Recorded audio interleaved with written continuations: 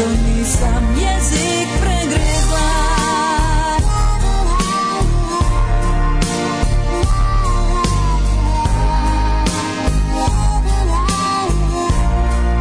Otvorila sam usta, htjela reći volim te, ali nije izašlo iz mene. Ne znam što mi je u glavi bilo taj dan, da bar nisam iz kuće izlazila van. Kad sam ti rekla idi, makni se od mene, ne treba mi više ništa od tebe. Nisam te baš niti voljela. O Bože moj, kako sam ti lagala. Jer kad sam ti rekla idi, više mene spominji, ne treba mi više neko kao ti. Nisam u to baš bila sigurna. O Bože moj, što nisam jezik pregrizla. O Bože moj, što nisam jezik pregrizla.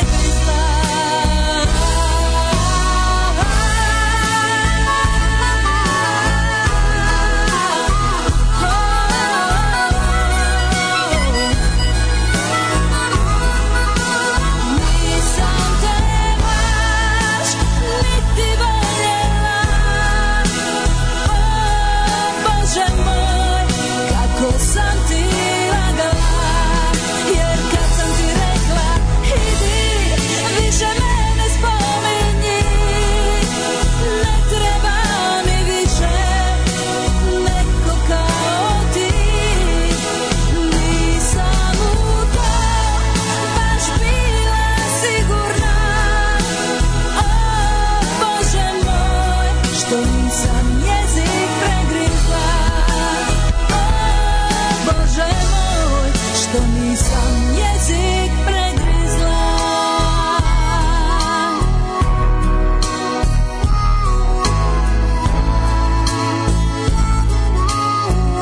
Što nisam jezik pregrizla.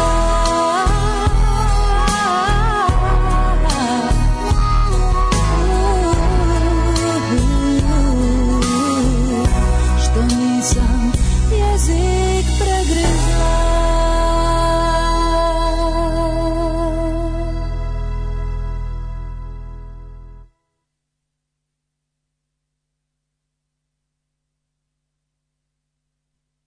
Und jetzt Felatio. Then put your little hand in mine.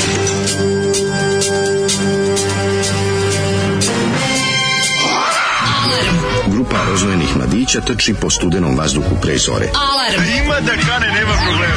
Svakog radnog jutra od 7 do 10. Hajde, Geri, jako se velda. Nema da prska, nema da prska.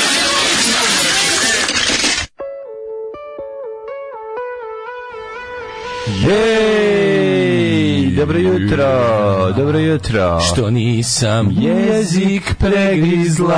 To dale, kad žali što nije pregrizao jezik u Surabaji. Da, što nisam goveđi ili svinjski jezik pregrizao. I to kao hladetinu. Bilo. Ljudi se mnogi čude Zoli u današnjem izboru, međutim Zoli ide na more konačno. Tako je. Ljudi ide prvi put na more od 89. 89. On od 89. nije bio na moru. A tad je hit bila Emilija Kokić i grupa Riva sa pesmom Rock Me Baby. Tako je. I on je zapamtio to kao morski hit i pravi on sad kompilaciju ovde uzeo kasetaš, snima sa kako se zove. Kaže daj da nađem Emiliju Kokić, šta radi, gde kaže je? on da vidim samo šta ima na internetu i nađe ovu pesmu. Ja kažem, on je iz tvoje kolekcije. Kaže, nije, on se našao sa YouTube-a pa ću da snimim na kasetu. Da, malo je onako problematičnije. Pa je on rekao.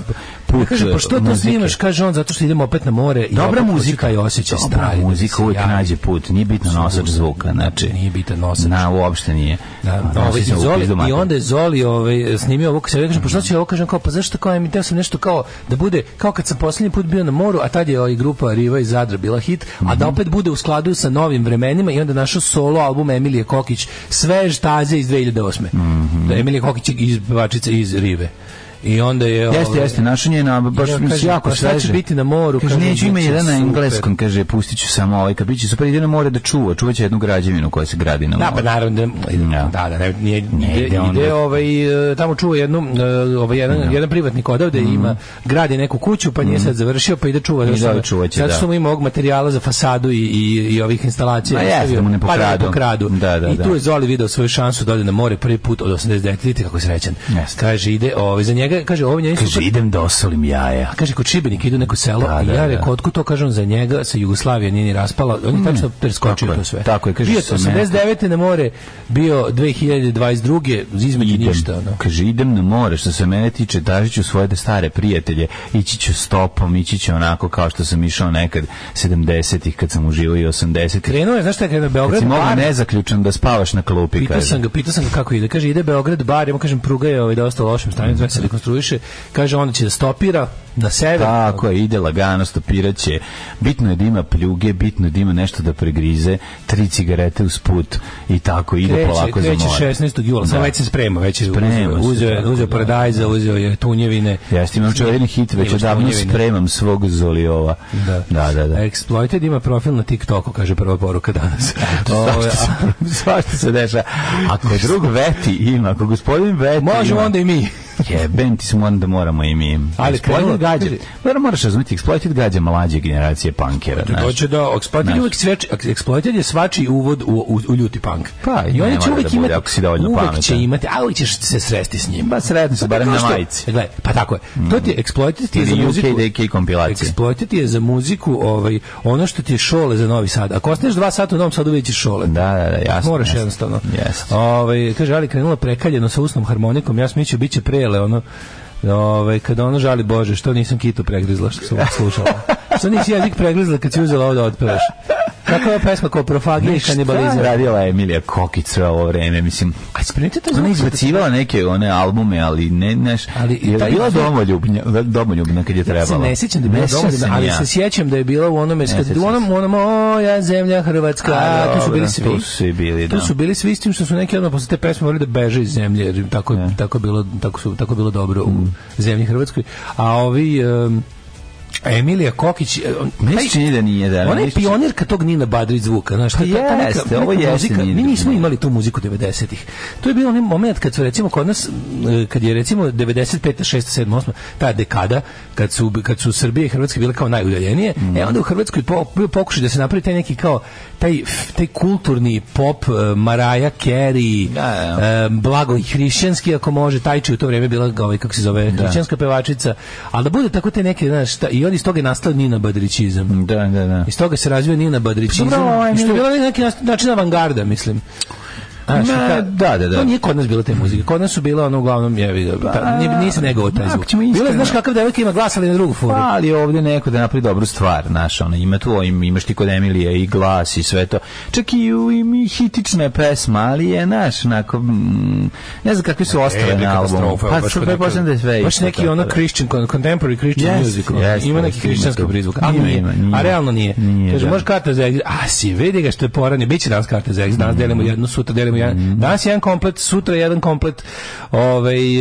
Kaže za Zoli, Sjaši s reglera, odoše pikovi van mix pulta, ovo se čuje direktno iz studija, ne treba ni streaming.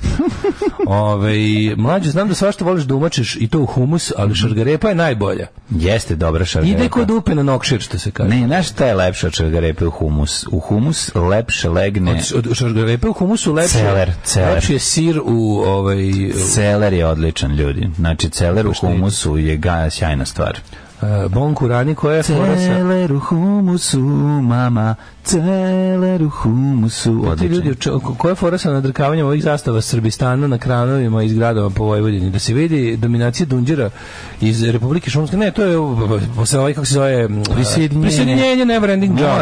To je ne, zato što Never Ending Job. Vojvodina nikada neće biti Srbija. S tim što imaš zgrade. Jednostavno to mora, ali mora da se sve vreme približava Srbiji, da bude jedno oko. Ne, Vojvodina nikad nije dovoljno Srbija. Pa nije dovoljno, to ti kažem. Ali prednjačiti, znaš što je što su apsolutno sva građevinska preduzeća, ti koji grade, ti koji imaju kranove, su ti apsolutno u vlasništvu su Dodikovska preduzeća ili ta ekipa. Sebi posadili kranove. Sebi posadili kranove. Nama prodaju skupe stanove. Ruke im ogrezle u krv. Dobro jutro, zašto krvarenje iz ušiju odmah u 7? Da Bog da vam mačići bili delikventi zbog ove pesme. Ljudi, juče smo videli gospođu mamu. Posle nedelju dana gospođa mama se pojavila. Šta? Došla tu mjaukala. Šta je htjela? Šta mjaučiš, imaš ovdje još u kofici hrane, dođi jedi. Blesača, jer ne sam pokušao da pratim. I zajebalo me. Znači ja sam stao diskretno sa strane da je pratim da vidim da je ostavila mačiće, međutim ona je zabola ispod nekog auta i onda sam ja rekao, izvini, moram da idem registrujem kola, a o tome kasnije. Kaže se kod dupe na mlaku nošu. Znači, čuo sam da Žali planira na Neuranku da instalira stage da će se valjda žbađ od apatinskog piva. Ostavljaju na suncu od Vidova dne pa na ovamo. Nego šta biće najbolji žbađ? Najkvalitetniji žbađ. Maksa od mene, ona Zoliju, dajte mu od mene da popije. Predsjedničko vodanje bračnog partnera, to je ono što smo juče pričali. Predsjedničko vodanje bračnog partnera po zvaničnim skupovima mi je malo zaostavština monarhije. A u tome prednjači Amerika koja nikad nije bila monarhija. Inauguracija je retka opravdana prilika, za ostala događanja zaista ne vidim zašto bi bilo gdje dolazila gospođa Vučić. Zamislite kako bi recimo direktorka škole svuda vodila muža po školskim manifestacijama. Ne bi to baš volao. Ima on the point, a s druge strane kod ljudi poput, kako ti kažem, kod ljudi poput njega koji lažu da stalno i non-stop, da nemaju radno vreme, da stalno rade, da malo je čudno, jel da, pošto on od ljudi traži da budu, on je predstavnik te škole koja od ljudi traži da budu venčani, da imaju porodični život i to, malo je čudno da taj glavni zagovarač toga, jel, to krije kao zmija noge. Zbog toga mi, a ovako da je on neki normalan predsjednik koji da je neki normalan predsjednik koji ima radno vreme, koji je ono kao tipa, naš, ne gnjavi s tim stvarima, ne bi ga niko ni pitao za to. Šargarepa u humus 3 upitnika. Ne, lepo je to, ljudi, šta vam je pa kaže, na temu Vojvodina nije Srbija. Pred 2 zime zovem Novi Sad gas da pitam koja je procedura za uvođenje subvencija, pitaju me koja je subvencija, ja kažem predsjednik ih najavio u svim vestima, oni kažu, to je za Srbiju, ne za Vojvodinu. Ti Srbija gas, vidi ti, ko bi rekao da kod Bajatovića caruje ovakav separatizam vojvođanski. Ja, majko Božja. Ja sam spreman bio za Zolija, kupio sam sir za uši. Branka prelaze da dodeljujemo 29. novembarske nagrade mi, kao videodanske, ove što Vučić dodeljuje. Da mi dodeljujemo Daško i Mladja nagrade na ljudima koji su zaslužili sa sve ovim prigodnim ceremonijom. Za republičko. Ali naravno da je važno da nema novčanog dela i da je sve u stvari samo jedna velika čast. Tako je. Ali i odgovornost. Pišem s večeri, a vama dobro jutro. Nisam zadovoljan vašim tumačenjem stiha Sir uzdjeli. Ja u vojsci nisam video sir, a vi dezerteri, polovina bar vas, mi pričate o siru pa još uzdjeli u vojsci. No dobro. A novo pitanje, znate li šta su znji? Imenica množina od znj. Zbog poslova slušam popodne, pa ako ne znate, odgovor vam šaljem sutra. Ajde, šaljem sutra. Boris se šalje odgovor, niko ne zna šta su znji. Šta su znji? Ako neko zna šta su znji, nek se javi. Od znj. Da. Sir uzdjeli zarez kamenje, on nabraja. Kako sam čemer pametan, pa to smo rekli, sir uzdjeli zarez kamenje. Sir uzdjeli kamenje, kaže da je kamenje, da je tvrd bre. Ne, on nabraja da sir uzdjeli je jedna stvar, kamenje druga stvar, a i svuda muške zajedno. Ja sam shvatio da je sir uzdjeli kao kamenje. A ne, kao vojska, njemu je vojska sir uzdjeli, to sam bio u vojsci kada. Ali nisi bio bitova. Kocka sira se dobije, jako tvrda, misli, kako ti kažem. Nije, vojsci nije bio, a zar u vojsci nisu bili zdenkaste sirovi oni? Bilo je, ali bila je kocka sira žutog, razumiješ, koju gurneš u buljanfer i staviš u vinobacač kad ne možeš. Sam se zacementira. Da, znaš kako je kocka sira, bukvalno, za na to je mislio. Da. Pitanje, vojska jeste svuda jela isto, ali vjerojatno je bilo nekih oscilacija s obzirom da su Makedoniji. Moj rođen kraj. Vjerojatno u Makedoniji bilo malo drugo. Mislim, bi još nekih dodataka koji nije bilo. Dobro vam jutro. Napolju je, tog jutra je bilo vraški vruće. Tako je. Veće vruće. Daško, molim. Do you have a time to try my Erik wine? Of course I does. Da li ste još negde na svetu čuli, osim kod nas, MP3 koji preskače? Gde to ima, molim vas? Recite mi samo, da li ste negde nekada čuli da neko pusti MP3 koji preskače? Kako smo ovo uopšte napravili? Ja ne znam, stvarno treba na How It's Made da ide. Na Discovery of How It's Made. Kako ste uspili napraviti MP3 koji preskače kao CD? Niko ne zna. Svaka nam čast, stvarno. Izgleda je Zoli ostavio Pixelu na CD-u. Jednom sam na nekoj našoj TV čuo za ovu pesmu čuo Košarkaški slučaj. Jeste, pesma Košarkaški slučaj govori o reprezentaciji Srbije koja je 95. pobedila Grke u košarci. Taj sir je bio da kad te neko kamenom, a ti njega sirom. To je bio odbrambeni sir. Znam što je znje. Znje je ono što Tilo Olivera Dragovića jebe u pesmi Cijeloga života. Aha. Znaš, to što nema. Samo znju. Cijeloga života moje tilo je bez znje. Aha, bez znje. To je znje. Ja sam od tog preskoka mislio da zapinje app. Ne, mi imamo MP3 koji preskače to. Cijelog života moje telo je bez nje. Da. To kao to može znati. Znaš to može znati? To može znati, kako ne znam. To može znati ko odlazi na dalek put. To može znati. Da, ba nije nego može znati, Italijan je. Da, on odlazi na dalek put. Kao to oni ljudi koji odlaze na dalek put kao on. Iz pesme Motori. Mladja. How was your day, honey? Bio je zanimljiv dan, bilo je vraški vruće. Tog dana bilo je vraški vruće. Ajde, otvori nešto ili uključi ovo baš. Htio sam ti reći da sam gledao zanimljiv film, zove se Replacement, španski, novi iz 2021. Ja se slušao zanimljiv band juče Replacement, majke mi. I to Don't Tell Us Soul album sam okretao. Kao Palačinku. Genijalan, Talent Show je prva pesma, ali tako? Da, ali to je Inherit Dirt, najbolji album. Odlično. Nek se teći odličan španski film imate na Hrvatskom vijeću odbrane na HBO. Na HBO Replacement da iz 2021. Super film. Znači, čekaj, to mi je jako poznato.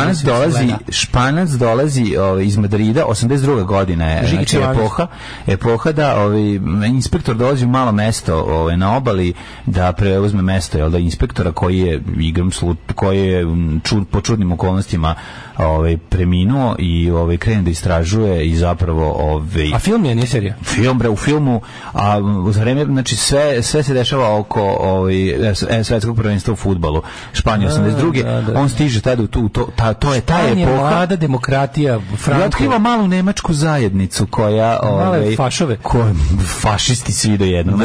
Male kako se zove? Mala sredina koja očuvava to sve. I ekipa koja prodaje heroin Romima, to jest poklanja heroin Romima, ne bili se ovi poubiju. Znaš kako odličan film. To ću gledam za. Znači skidaj, u stvari nemaš skidaš, gledaš ga, imaš na on demand. Možeš ga pogledati. Nemam ja on demand, ali verovatno to ima i na Maxu. Imaš na Maxu. Verovatno na HBO Maxu. Ima, ako imaš on. Koliko je ljudi mogu. Odlično, baš sam se rekao, znaš kako su dobri i glumci. Film nije skup, to mi je super, znači vrlo je onako, nije preskup film, nema neke zahtevne scene. To je ono čega sam željan do filma.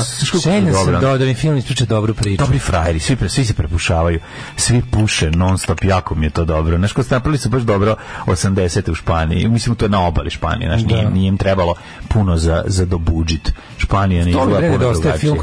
Film koji mi ispriča dobru priču, znači neko se potrudio oko dobre priče. Znači, dosta mi je dve vrste filma, jedno su festivali specijalnih efekata, a drugo su ovi, kako zove, jaka poruka.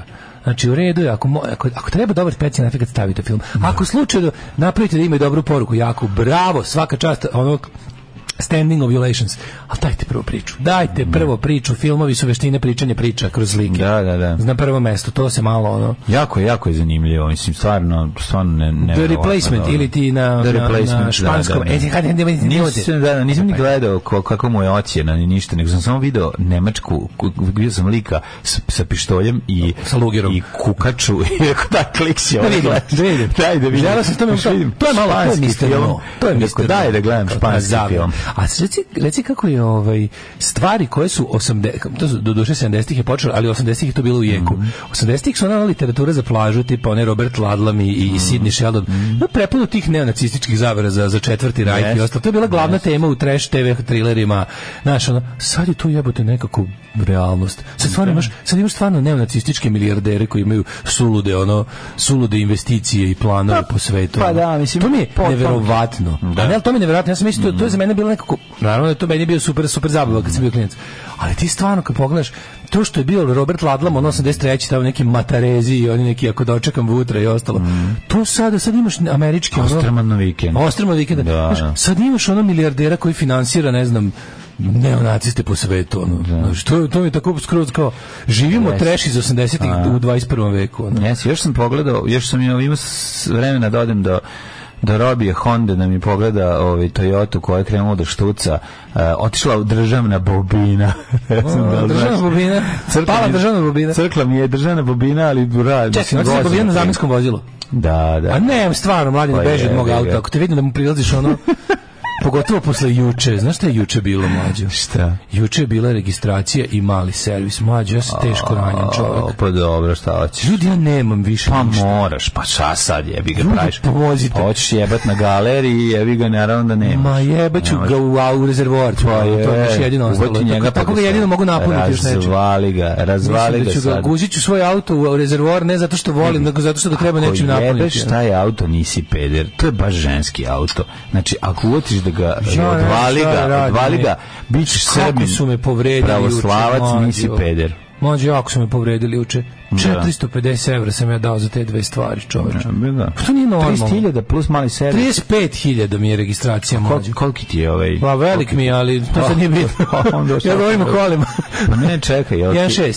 A jeba, šta hoćeš? Pa mislim, ali prethodni auto... bolje da je 1.6, veruj mi, bolje, nego da ti gurnu u 1.0, pa da stavi još 100 konja, pa da ti posle 100.000 prožviždi motor. Moj auto je divan, stvarno divan. I u servisu su ga pohvalili.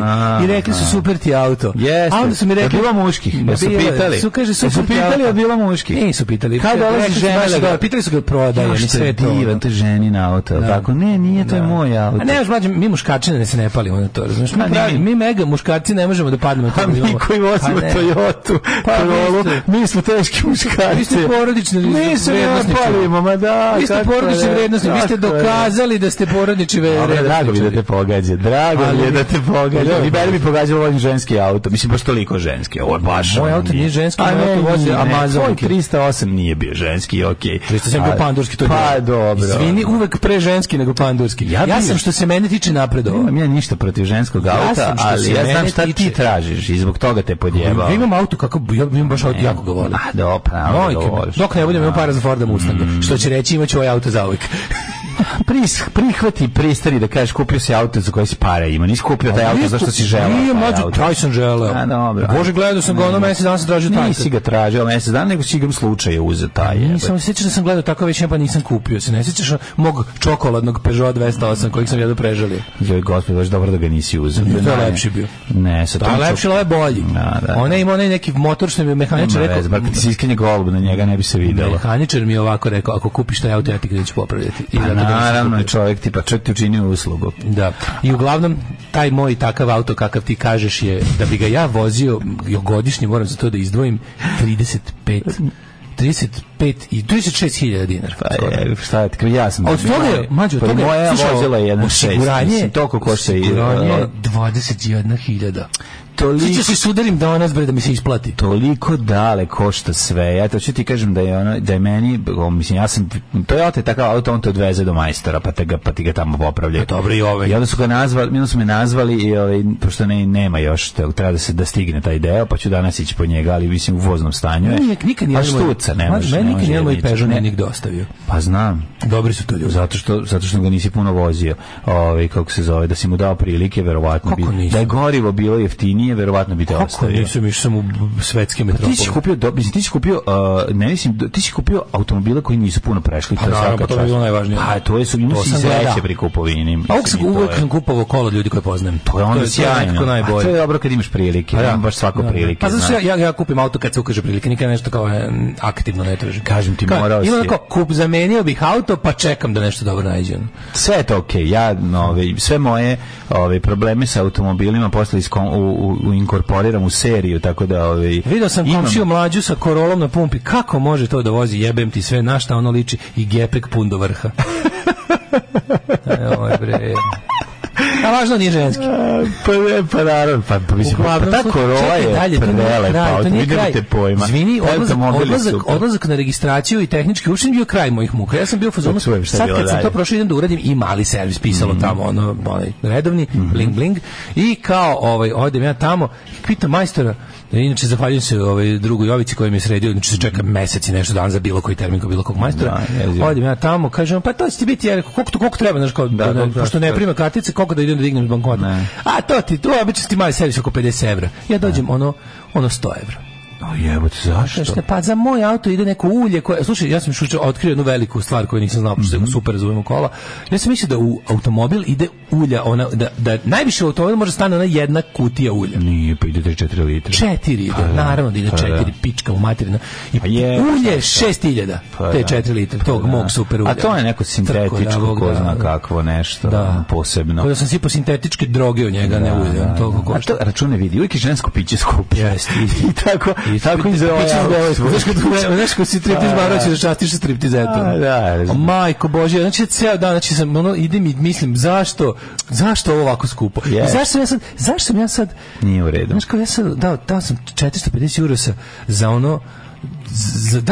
to neće otići tamo gde treba. Ajde, znaš kao kada ono Englez da te pare, on je kupio škole, bolnice, puteve. Ja sam bogat, ja sam Andriju Vučiću dao par da bude još bogatiji. Jebem ti bre život, zašto on meni ne da pare? I tako, onda sam tako kalimerisao ceo dan, a stvarno nisam mogao se smiriti, do muke. Znam, jeste teško kad se plaća registracija. Težak, baš boli, kao neka rana. Ali da li to nije ništa kad imaš, kad imaš para, znam. Ne, kad ti buđe auto, kad krene buđenje, kad krene, nisi svestan. Ti si imao to što si imao, to je redovno, sad jeste košta. Ali kad krene, pa šta da radiš, jednostavno je tako. Pa to je isto, ja kad bi imao tako veliki kvar na kolima, ja bih rekao, majstor, bi ti teo da ovo kupiš po najnižoj mogućoj ceni, da se ne bojimo više. A znam, ja bi tako da ne krenemo to isto ko što se ne bi nikad bi mi rekli da imam rak, ne bi se ni lečio, pa koliko potrebujem. Tako i ovo za ima da uzmem bebe i biće para, plašit ćeš se para.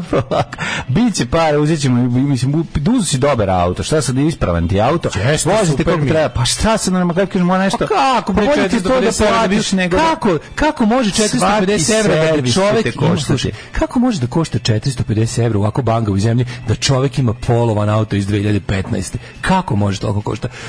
Ono skroman auto, to nije u redu. Ja ovom prilikom nastavljam da kukam.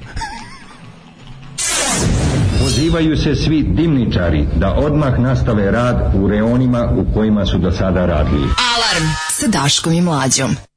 Prljavi čaršefi, grupa Potomci. Tako je, Descendants. Kako je sve jadno kako se prevede. Toga smo slušali Snuff.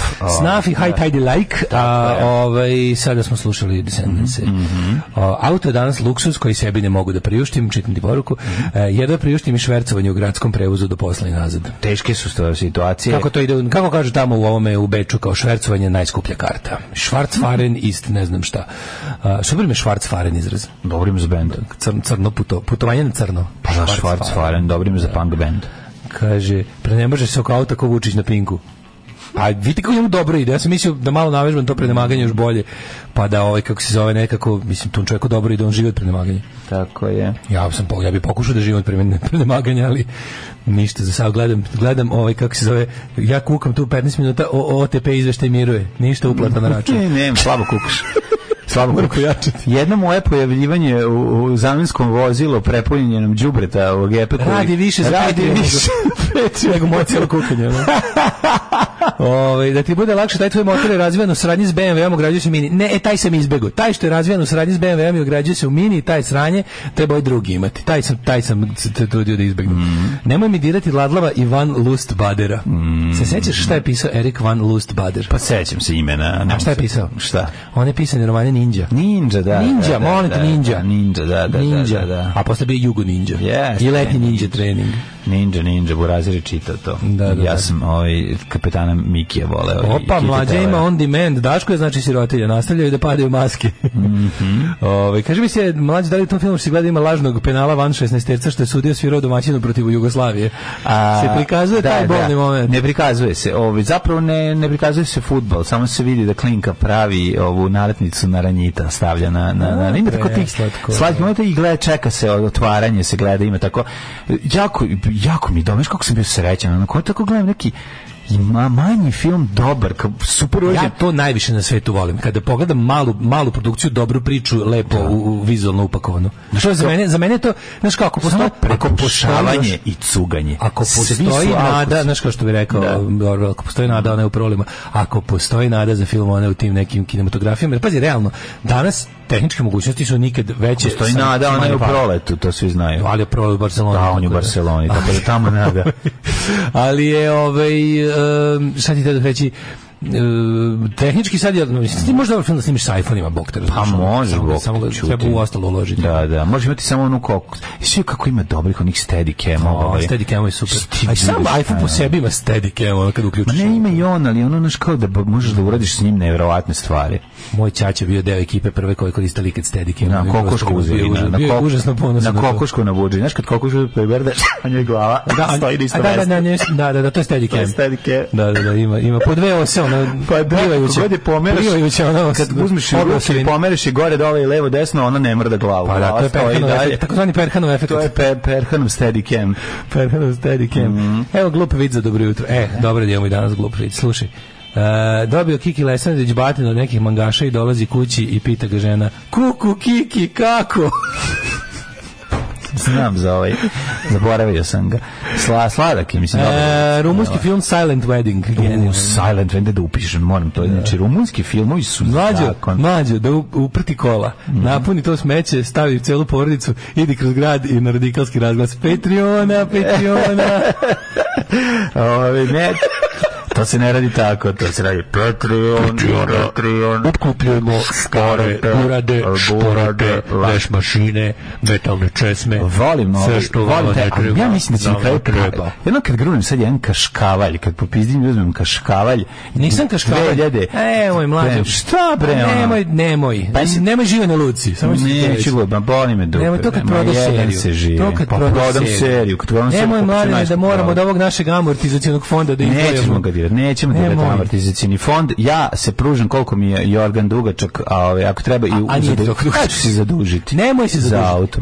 Nemoj se zadužiti. Ne, nego ću da idem od majstora do majstora. Živane luci. Ne, nego ću ići od majstora. Nemoj živane luci. Da idem nego govorim, a znate to je ovo ili sad mora još ovo. Ajde, ti si propatio. Ti si od automobila propatio. Da, ali zahvaljujući tamo imam seriju, tako da sve to u redu, imam dobrih tema.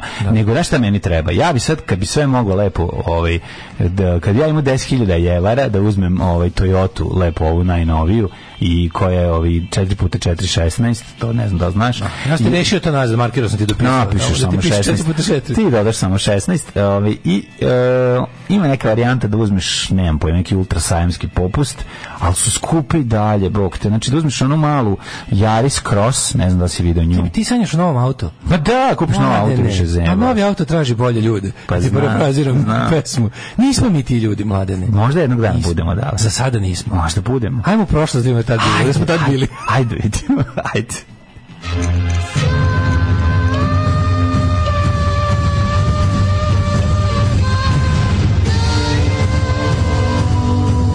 Dogodilo se na današnji dan.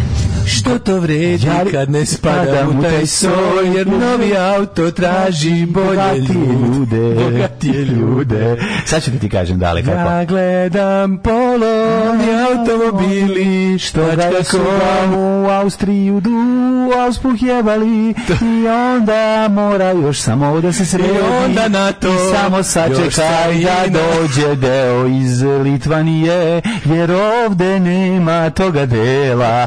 Tako da zabole me, ono, znači, vidi ovako. Onda carina i porez još na to, jer auto traži. Prodam seriju. Hoću kupim nov auto i kažem, crknite dušmani. Mladene, ja te podržam svim svojim srcem. Ovim mojim velikim drugarskim žilavim. Dosta mi je ogromnim srcem. Ogromnim žilavim, tvrdim. Srčinom. Srčekanjom da kupiš novi auto. Ne mora biti novi, ali nek bude da je zaista prešao. Mlađe, ja sam prešao u narednu klasu.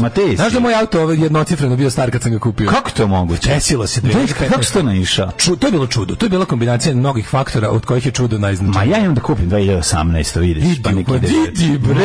Ima da ili još bolje. Ja ti kažem, uzet ću kredit i uzeti ja. 2009. Ma ne, uzet ću kredit, bre, uzmem novu Toyotu. Kao čovjek koji je gore stavim Tule.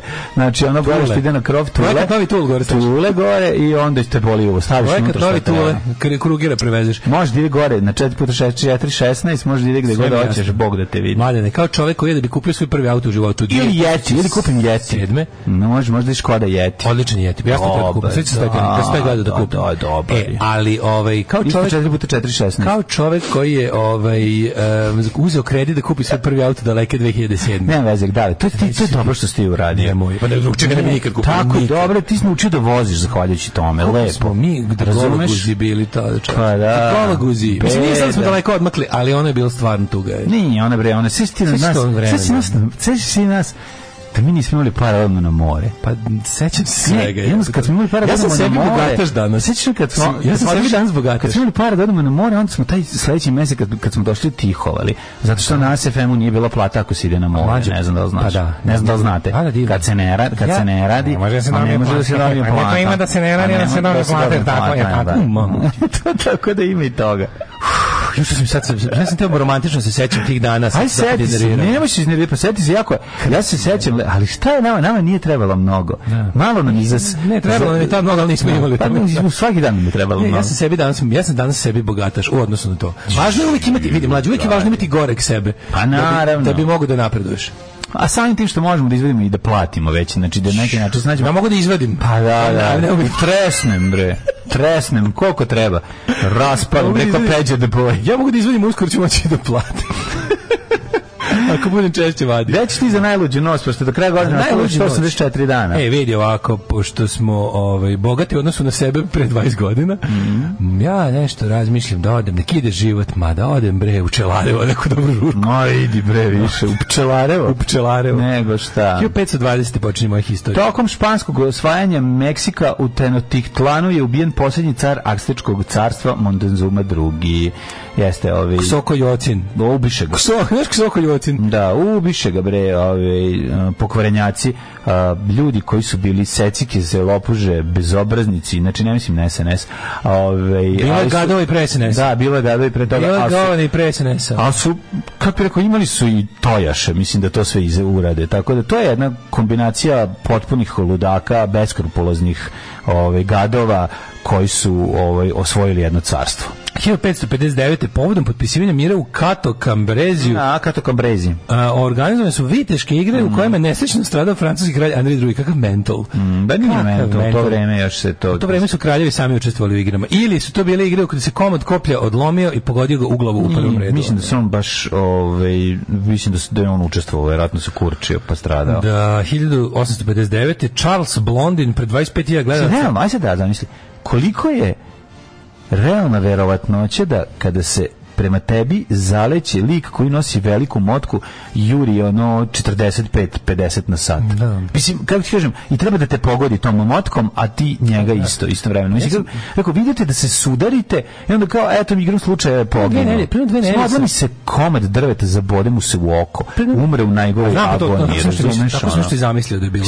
Pre 2 nedelje sam vidio. Probuši mu lice tim, razumiješ, sklizne sa štita, zabode mu se u jagodičnu kost i probuši mu lobanju, razumiješ, i on crkava narednih 10 sati. Kako nagruvan gejn, baš idem u crvenu. Pa skijen gejnići ili otišla ova crveni regler gore? Zato što na nuli ja stari gejn. Neto. Gledam su i u klipovi ide. Crveni regler na nuli. Crveni regler je na nuli. Sad je bolje. Vidiš, malo crveni regler je možda otišao malo ga je mige opržio. Ali nema veze to. Sad je dobro, viš kako ne puckamo više. Da. Šta sam teo da ti kažem? Da, pre neki dan sam vidio, pre 2 nedelje, sam vidio u Beogradu, je bio izložen negde, nešto iznali povodom nekog srbovanja, je bio iznesen pravi viteški oklop na napolje, na ulici bio.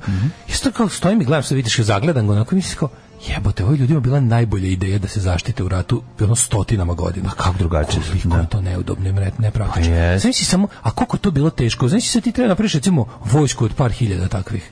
I to tačno vidiš koliko to bilo ošlo. Nije par hiljada bilo, uvijek je bilo par stotina. A to kažem, nema veze. Da se po takvim teškim oklopom da ti oklopom. A zavisi kolika je vojska. Da, kolika je vojska. Srpska vojska imala par stotina, verovatno, za svaku priliku. Ali kao, tu da uzmeš i dok to da radi, ne znam koliko svi kovači u zemlji rade to i napravi ne znam koliko stotina oklopa, koji je to jebeni posao, čovječ. Pa jeste. Zamisli to u 14. veku praviti. Mora da ima pomagača onog svog, znaš, da onog što ga meće u oklop, što mu meće kad si. Pa ne možeš samo obući oklop, mislim, pošto mora neko da zanitno kad završiš. Kako su se zvali ti ovi? Pa bio Štitonoša, ali to. Štitonoše, pa da. Ali uglavnom taj Štitonoša, taj mislim, i ljudi su jedno 300-400, možda i 500 godina misli da je to najbolja ideja. Kao ništa im bolje od toga ni palo na pamet. Koliko to strašno je. Pa dobro, kažem ti, imali su različite oklope. Samuraji su imali oklope, izgledali su drugačije i bili su mnogo lakše. Samurajski oklopi bili pametniji. Pa da, bili su pametniji i pametnije pravljeni i kako se zove, lakša izrada i bolji ponosioci. Jeste, ali drugačiji. Ovo je evropski vitez, majko. Drugačiji je bio pristup bitki i znaš kad su došli, evropski vitez, Japanci prvi put susreli sa Portugalcima, uglavnom su gubili duele. Ali zbog moćnijeg oružja od ovih. Nije zbog moćnijeg oružja. Ako bi oni su već imali vatreno oružje. Katana protiv onog švora, zato što je... ali Portugalci kad su stigli do Japana su već imali vatreno oružje. Drugi stav je bio, recimo, pričan. A i drugi koncept bitke, naravno. Da, ali vatreno oružje još uvijek nije tada bilo...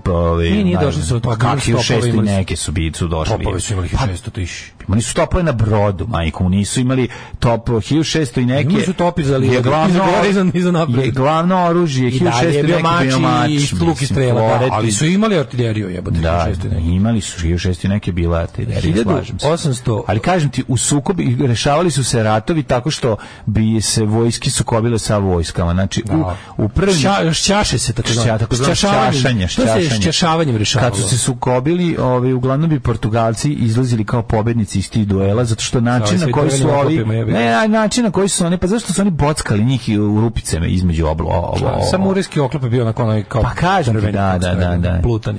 1859. Charles Blondin pred 25.000 gledalaca preko razapetog konopca prešao iznad Nijagarnih vodopada iz SAD u Kanadu. Eto tako je čovjek koji je migriralo. Šta sve ljudi radi ne bili jeba. To je neverovatno. Srbija i Crna Gora savez. Ne mogu uzmi gitaru, napravi neki hit. Jednako mogu da povali. Pa mislim s Rusijom objavili rat Turskoj. A 1882. Charles Gutio obešen u Washingtonu zbog atentata na Garfielda, predsjednika. Ko je? Grozno zevanje u pizdu materi. Znači, katastrofa. 1882. je Charles Gutio izvršio atentat na predsjednika Jamesa Garfielda. 1908.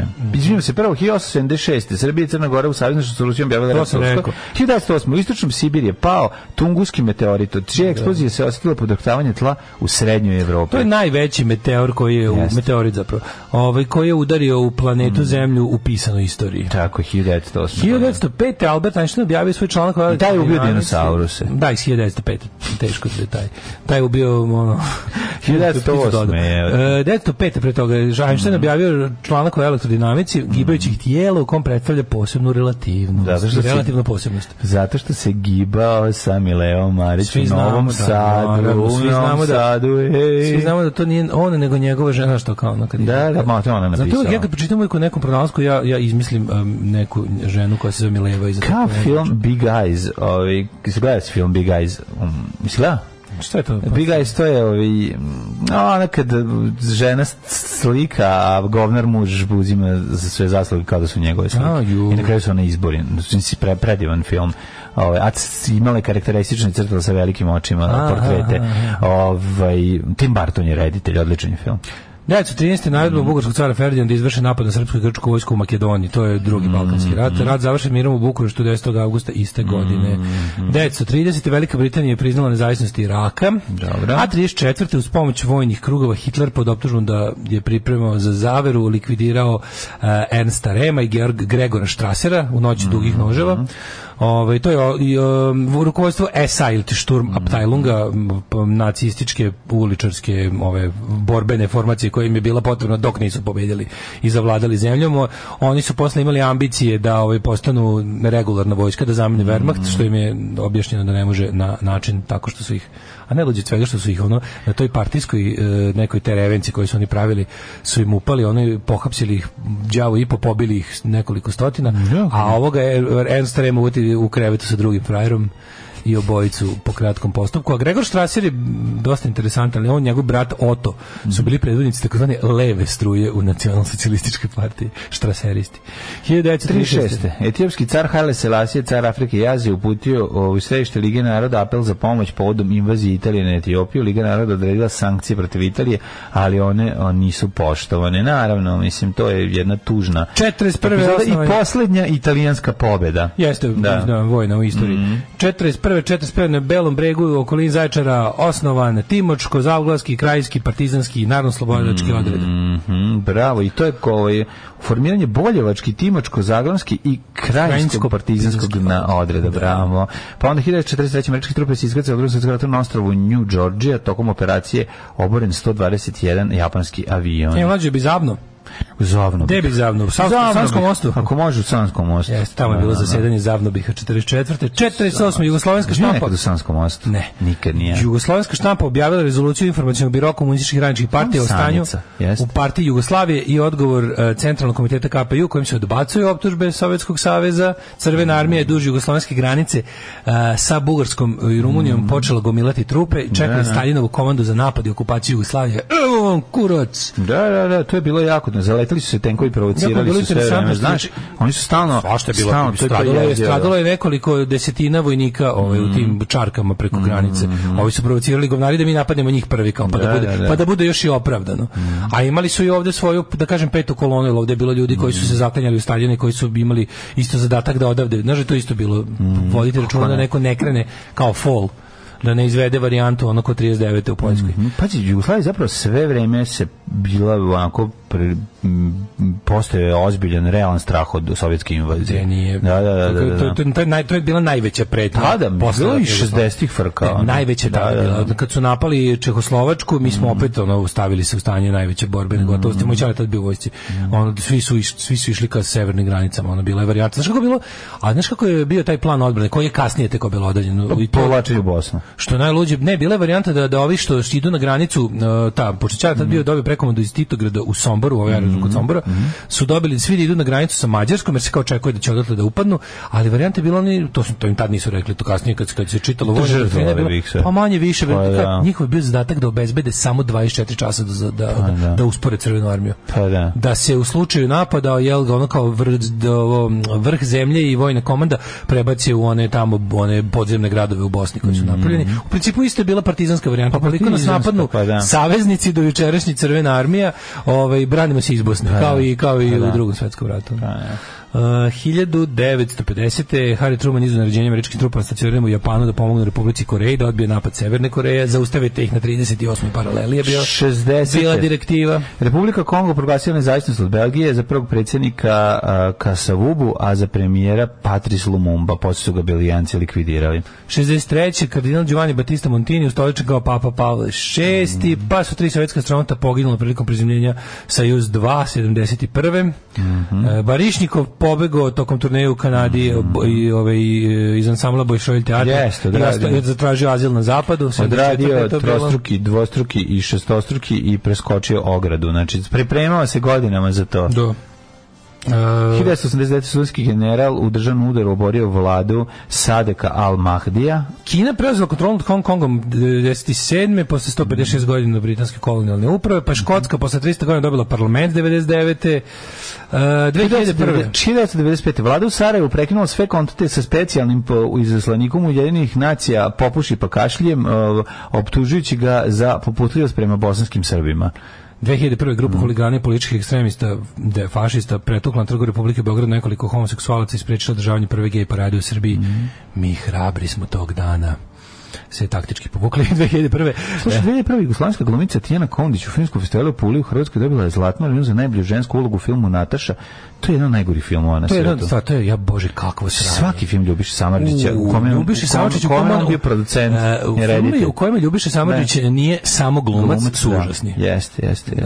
I ta njegova produkcijska kuća sa tim svim, ti kakvi su to shit filmovi, majko mi. Gospod, Nebeska ulica. Onda Točkovi, da. To bio procent, si sigurno. Točkovi on glumi tu ulogu onog vlasnika motela. Jedino što ima smijesnu repliku kad skontuje da ovaj nema metaka u pištolju, pa mu kaže sad ćete oseram od batina. To bi smiješno. Ne, ima dobrih, taj film je loše dobar. Mislim, ima neki moment u tom filmu. Nije taj film loše dobar, nego taj film bio prvi takav film naš, taj kao malo. Mi smo navikli da svi do tad filmovi budu neko festivalsko kukanje. Ovo je bio, ali đubre.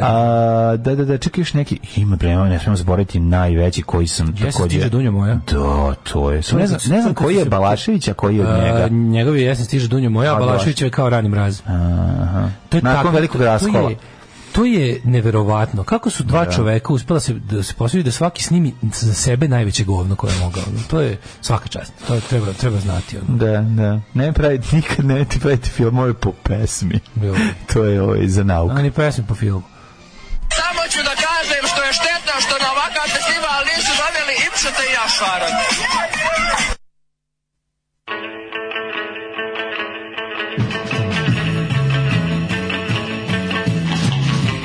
A to ću ostaviti da vozim ovako samo za posebne trenutke. Neka ideš. Je lepo. Čekaj da pogledam malo, nisam bacio oko na podruge. Joj, majko mila. Šta kažu podruge? Evo majstora gvožđara. Registracija auta je retki trenutak kada su svi jednaki u ovom nepravednom svetu.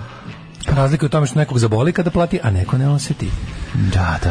Znači, podržavamo te tvom nastojanju da kupiš novi auto, novi. Pa da. Dobro jutro. Pa ne, ću kupiti novi, ali ću uzeti neki star, prešli, 3 godine stari. Dobro jutro, dobri ljudi, mlađu, što klipujete od jutra? Evo, sredili smo to, mislim da više ne klipujemo. Što? Kako što klipujemo? Bilo je pregruvano, jako smo išli u crveno čovječe. Znam, ali zato postoji ovo koje rešava te stvari. Pa ne rešava kad ga prećeraš, znači on rešava na neke, možeš ti da overrideš njegovim kad prećeraš, a bilo je prećerano. Znači, razumeš? Možeš ti da prebaciš ovo, dok smo ga podesili na određeno, a kad ga prešuriš sa onim masterom, okay. Ali sredili smo. Možda sam mislio da klipovanje lošim fazonima. A ne, loši fazoni, to je dobar dan. To je dobar dan, za to nema leka. Žakuj, nije žakuj, nego žadub. Žadub. To smo juče naučili. A to ste pomešali sa žakuz. Žakuz. Evo, vidiš, opet klipujemo. Da. A dobro, a ti se nabiješ jako i na mikrofon. Znaš da imamo ove mlađe fatheade, može malo to i može odavle, vidiš. Viš kako sad ja ne idem u červene. Evo samo da vidim, stani bre. Možeš da smanjiš gejove za prcića. Ali kod nas to nije moguće smanjiti, jednostavno. Mi smo gejevi koliko smo gejevi. Ne može se gej smanjiti u ovo dvojice, to je to. Đorđe Milosavljević, režiser najgore trilogije u nas, Točkovi, Mehanizam i Ringe raja. Zoran Čalić je za njega Hitchcock. Jeste. Svaka vam čast za ovo. Znači, to stvarno jesu najgori. Složio bih se. Kad smo kod okova, šta ćemo za oklopi za vagine, da zaštite od prcalja ženu, da je ne naguzi konjušar dok je vitez u ratu? Da. A kovalo se. Znači, kada majstor kuje za gazdu viteški oklop, on skuje i za gazdaricu lavlju kandžu. Pa jeste, odradi to, ali znači, uvek možeš tamo gde se leba meće, je li tako? Mislim da to ne može da se zaštiti. Samurajski oklopi teži, Japanci nisu imali kvalitetan čelik, a katane su precenjene. To evropski viteški mač je prelomi ko slamku. Iskosi kupci znaju da se auto kupuje od godinu do 4. godine. Do tada je isplivala svaka boljka i cena se prepolovila. Kažem ti, tehnika mačevanja je bila drugačija. Pristup, šta je sad bilo, izvini, ja sam sad razmišljao o razlika između katane i jednog portugalskog floreta i kako su oni izgledali. Nije portugalski bio floret, oni su imali malo zbiljnije mačeve. Pa u to vreme su imali. Floret je tanak mač, bre. Floret je tanak mač, floret je izbuši, bre, ko saksiju, šta je s tobom? Ali evropski, zašto su imali pristup, evropljani su imali pristup tvrđem i boljem čeliku. Pa da li, nisu se, nije Conan išao na ovog, na samuraja, nego je išao čovjek iz 17. veka koji je nosio kuburu i sa strane imao floret. Šta je vama, ljudi? Ja ovako pričam svaki dan. Nisam se ništa promenio od juče prekjuče ili prethodnih 10 godina. Nešto je žao mi što si poništio ove velike napore Fatheadova, zato ne moraš, samo da budeš ispred, da budeš u ravni. Ja sam rock čovjek, ja sam neko zalepim moje usta na ono i da pljunem i da zapjevam, šta da vam kažem. Da. Miljan tek što se nabija na mikrofon, majko mila, pa ima proximity efekat. Pa se pita šta krači, pa pojača gej i onda vi dođete ujutro i da i desi sa ovo. Pa to je, ali morate da znate, jednostavno on se nabija na mikrofon isto zašto je rocken, jednostavno, odnosno punker koji... Ljudi koji smo... Meni isto bilo jako teško da skontam da ne moram da se lepim, da mogu ovako pričati, da lepim slučaj. Mlađe više voli da se nabije na fathead nego da mu neko smanjuje gej. Još malo traje njegov mesec, pa mu, kako se zove... pa mu nećemo zamerati, da Portugalac zamahne ninja ga isecko na froncle. Evropski brute force, istočna veština. Ne, nije, morate shvatiti prvo način na koji su se pristup životu i smrti i tehnika mačevanja su ipak bile na strani Portugalaca u odnosu u sukobu sa ovim samurajima. Znači, da rezimiramo, Evropljani način na koji su prvo stav prilikom mačevanja. Znači, Evropljanin se okrene sa strane, otvoren je 10 puta manje nego što je otvoren Japanac koji stoji sa mačem bukvalno okrenut s čitavim telom prema njemu.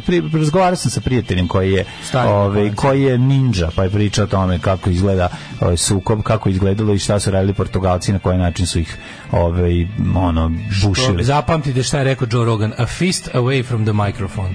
Znači, Evropljani su imali veći i tvrđi, pa su Japanci morali da smisle bolju tehniku. Naravno, Evropljani su imali veći i tvrđi, a su Japanci imali oktopod u čmaru. Tako, i kockasti i penis od kockica. I penis na kockica. Da. Idemo da vidimo tko je rođen na današnji dan od velikana, od velikaša. 1470. Charles VIII od Valois, kralj Francuske, koji je svoje preminuće doživeo 1498. godine. Na današnji dan 1685. rođen je John Gay, engleski književnik, i John književnik, engleski gej. Engleska gejčina. John Gay, moj omiljeni pisac, autor romana kao što su Tesno mi ga skroji stane i ostali hitovi. 1810. rođen Stanko Vraz, književnik. Rani Vraz. Dosta ranije se rodio. 1878. rođen je Franjo Hanaman, hrvatski izumitelj. Šta je izumeo Franjo Hanaman? Je li ima nešto? Ne piše. Hanaman brzo zvuči kao da napravi neke dobre mikrofone. Šta god ne, Neumann je izmislio dobre mikrofone. Zato mi Hanaman. Šta je Hanaman? Franjo smislio. Hanaman. Franjo Hanaman, aj googlamo. Ajde ti dok ti tražiš šta je ona, ja ću da ti kažem da je 1888. godina kada je u Londonu Jack the Ripper divljao, Vukosav Velimirović, rođena srpska vajarka, spisateljica za decu, ilustratorka, likovna kritičarka i prevodilačkićki. Izumitelj prve ekonomične sijalice sa metalnom niti. Bravo, care, znači nisu bile volo. Franjo Hanaman napravio da ne mora da se pogine ono, da se da ekonomija celog jednog grada propadne da bi napravio sjelicu. Tako je, bravo Franjo. Znači, napravio žarulju s metalnom niti. Takozvani, kako smo rekli, sećaš se, ja sam zaboravio si. Šta? Filament. A šta je filament? Kad sam ja kupio na lepe starinske sjelice, da mi je to bila reč koju sam jako volio, jer sam je tad naučio. Nemam pojma. Filament, ta žarulja koja, ta nit koja ko će znati, ko će to znati? 1893. Walter Ulbricht, nemački političar i državnik, pa onda na današnji dan 1911. rođen je Česlav Miloš, poljski pjesnik te dobitnik Nobelove nagrade za knjažije vijest. To je godina kojašć? 1911. Susan Hayward, američka glumica i model. Ajde ima kako se gledali model iz 1917. A sad će kaži da je lepa, ja ću kaži izlako baba. Nije. Već vidim. Nije. Nije baba. Vidio sam Miss Jugoslavije iz 1932. Uopšte mi se nije dopala. Hvala Bogu. Da. Da ne ispadamo kao loš čovjek što ne voli. Ne. Da, ali nije to. Zato što, zašto upadaš u te neke krute, kako se zove, fioke? Pa ne bi nam ja uvijek da je dobro, što je staro da je dobro. To nije tačno. Ja se setim svog kratkog razgovora sa čovekom s kojim sam čekao autobus u Irigu pre 10 godina. To sam bio ja samo bez brkova. To je bio deda jedan. I onda prošla neka znam tu priču, recimo tu priču sam zapamtio, a ovu priču nisam zapamtio. I onda je kako se zove, to je ona ne jebe leb nego ružan. Ne, to je story of my life, nego to je druga priča. A onda je on rekao, nešto deda prokomentarisao kako je dobra mačkica, a ja sam nešto rekao, kao nešto se bacio tako, bili su lepe kad ste vi bili mladi. Šta je rekao? Ma daj bre, ono blago onom ko je sada mlad. Nikad žene ovako nisu dobro izgledale. To je rekao deda. Kažem, možda su bile ovako lepe, ali ih nismo videli. Kaže, sve su bile, znači, blago tebi što si sada mlad. Pogledaj, i onda sam ja shvatio, Iran 65. godine, 67. godine. Kad pogledaš kako si daje žene na ulici. Bez, da kažem, mlađi, bez tih smernost momenata. Sad se bre nikad se više nije vodilo računa o izgledu. Mislim, izgled sve, ono. Jednostavno, da imaš žene koje ništa drugo ne rade po ceo dan nego doteruju izgled. Pa znam. To je full time job. Ti ih pratiš na Instagramu. Ja ih pratim. Ja ih za nagradu pratim na Instagramu. Pa znam to. Jer ne može toliki trud da prođe nenagrađen. Dobro je realno, to jeste. A šta čoveku više treba nego da ga ja pratim na Instagramu? Da. 1929. Rođen Vladimir Đuza Stojković. Jedan od naših omiljenih glumaca. Jeste, pevač, rekao sam da je Đuza Magarac, a u njegovo ime, u sećanje na ovog velikana, otpevaćemo našu verziju pesme Devojko mala, koja ide ovako. Devojko mala, što mi nisi da? Ajde, peva. Malo tvoje. Čepi po licu da me klepi. To je bila dečačka verzija ove pesme. Jeste, ne prijatelj. Ja sam to skroz zaboravio. Ja sam to skroz zaboravio. Bilo mi je sve. Ja sam se setio blama. Ja sam se sad sramote koji se hoće da to slušaš. Kad sam postao stariji, koliko me je bilo blama. Ne bilo već stvar sramote, jer mi je čkepi bilo sramote. Ja nisam to mogao prepustiti da prevalim. Ali to naša verzija toga. Da ih prevalim par prekusta. Malo tvoje čkepi po faci da me klepi, ipak malo i smešno. Kako ne? Mislim, jeste na neki način, a i sramotno je. Ali to je naša emisija, sramotno i smešno. Tako, to smo nazvali. 1938. Mirko Novosel, hrvatski košarkaški trener, Alen Finkielkreuz. Nemoj me zezati. Koje godine? 1949. Helena Čajken, scenarijska i producentkinja. 51. Stanley Clark, muzičar i kompozitor, basista i kontrabasista. A ko je rođen 61. 61. Ksenija motherfucking Pajić, hrvatska glumica. Kakva žena je oj. 62. Predrag Bijelac, srpski glumac, to ne strašno. Ksenija Pajić smo jako, u nju smo se zaljubili u zapravo... Oficir s ružom. U Ksenija Pajić smo već onanisali, a zaljubljivanje je već bilo u Smogovcima. Ja mislim ozbiljno. A kako se ne sjećaš, bila je mačkica, mislim, od Crnog Đeka. Ne, od Maza, ali bila Dunja. Voštilo se na Anu Mariju Petričević najviše, mislim, tu nema priča. Ona jeste stvarno najbolje. Kako je bilo žao kad je umrla onom podrumu od overdose. Joj, da, ne čuti, ta nas je od droge, taj film, pejzaži magli nas je spasao od drogiranja. 1962. Predrag Bijelac. Ali Ksenija Pajić je čak i danas dobra. A Predrag Bijelac je srpski mladi Christopher Lee. 64.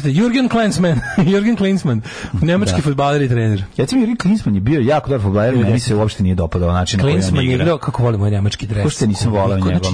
Ili meni da se kupi na ovim retro, ima sad ti retro dresovi. Da kupim sebi nemački dres iz Italije 90. Imaš bolji dres, ne moraš taj dres, ima traka, ima crvena traka sa belim krugom. I crnim stavi svoju svastiku, stavi lik svoje svastike. Stavi ženu, sestru unutra. Što ne staviš lepo? Nije bre nemački dres.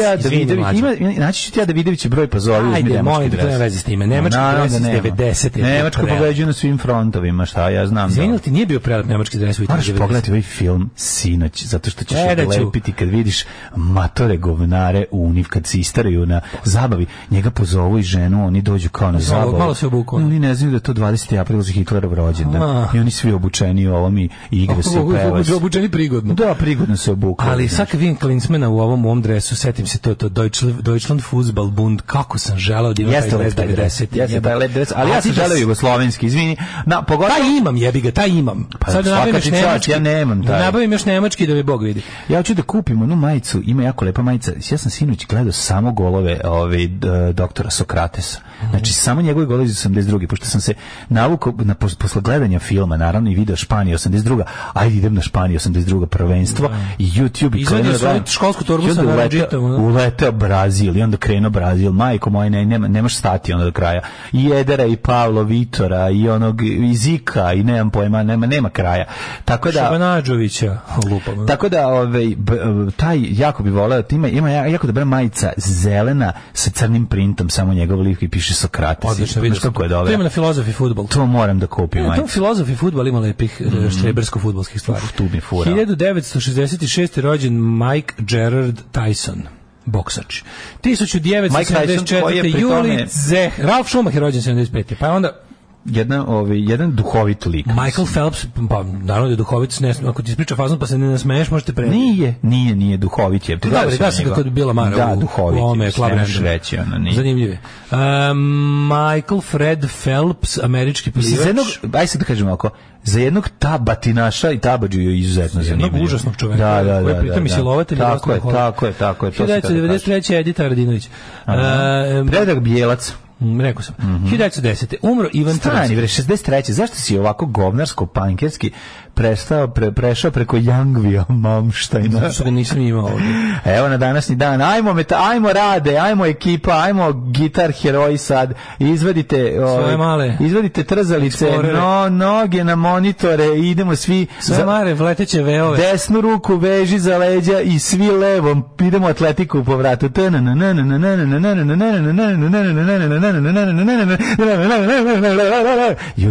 to kad su krenuli, su bili klinci kad su došli metalci da vežbaju samo 3 tona.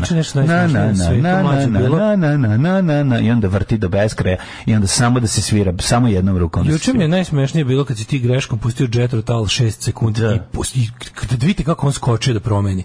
To je bilo milina za gledati. Krenuo Jet Rotal i tu krenuo odmah naravno ideo sa flautom. Mlađe skočio ovde preko monitora i frižidera da prebaci na normalno. Vidim, kod mene niko na svetu nije umro sve do 1910. današnji dan. Prvi čovjek koji umro je bio čovjek koji 1910. umro i to je Ivan Trnski, književnik.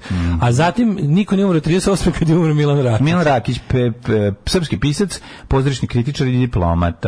Mihovil Pavlek Miškina, 42. ubila ga Ustaša. Boro Andov, 83. makedonski pisac. 46. Jozo Garić, Franjo Koščec, entomolog, što znači izučava insekte.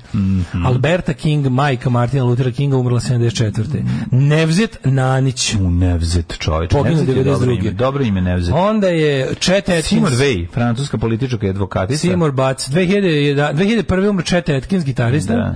Pa je umrla Filipina Bauš, nemačka plesačica. 2019. upokojio se Momir Bulatović sa svojim tužnim morskim pjevicama Obrovama, crnogorski. Napustila nas isti dan i Borka Pavićević. Da, i Borka Pavićević. Za nju nam je žao, za ovog nam nije žao. Za ovog, ama baš ni malo. Da.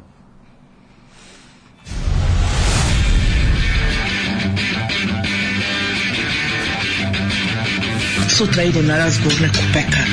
Pekara od 5:30 radi, jebem ti 5:30 bogova. Alarm sa Mlađom i Daškom.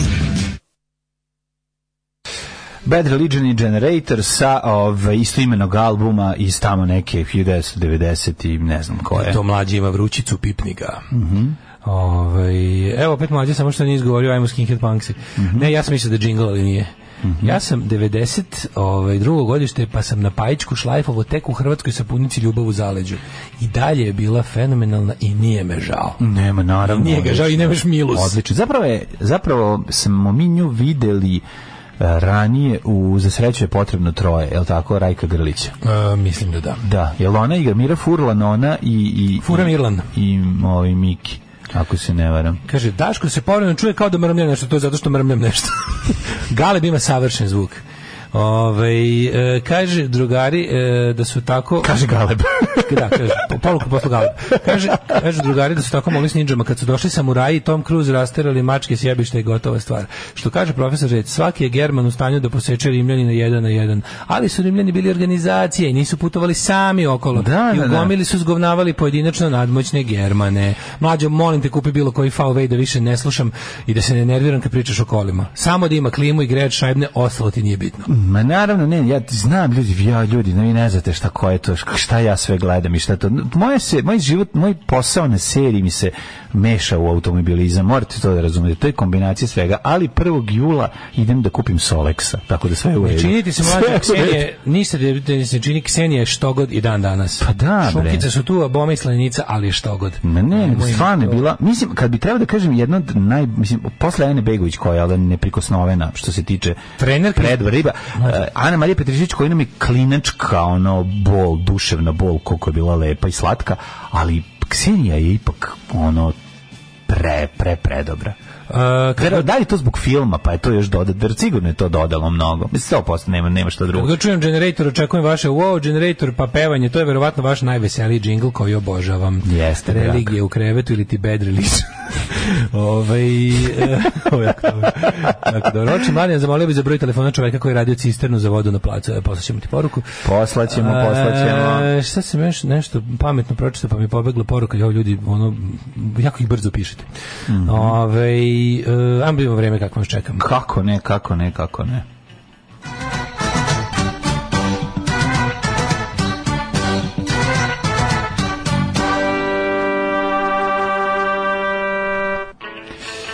Da vidimo šta nam... mogu da ga zovem Juga? Mislim, znaš, već toliko dugo smo zajedno. Šta kaže Juga Maturi? Šta kaže Maturi Juga? Profesor dr. Jugoslav Nikolić svojim pogledom španskog borca garantuje za sledeći ispit. Španski borac na WC šolji. Španski borac posle pojela lubenice. 20 pokvarene. 26 stepeni u Subotici, Sombor 24, Novi Sad 26. Toga dana bilo je vraški vruće. Bilo je vraški vruće. 27 u Zrenjaninu, Kikinda 25, Banjska 25, pretoplo jutro, znači Loznica 25, Mitrovica 25, Valjevo 26, Beograd 28, čovječe Damir i supruga mu će mi se otopiti na placu, već vidim. Jedan life hack da vam kažem, koji ste vjerojatno svi znali sve mene. To je sve, da, kaži. Jedan life hack koji ste u kolima kad koristite klimu, uključite na ono da vam vrti, da ne uzima vazduh s polja.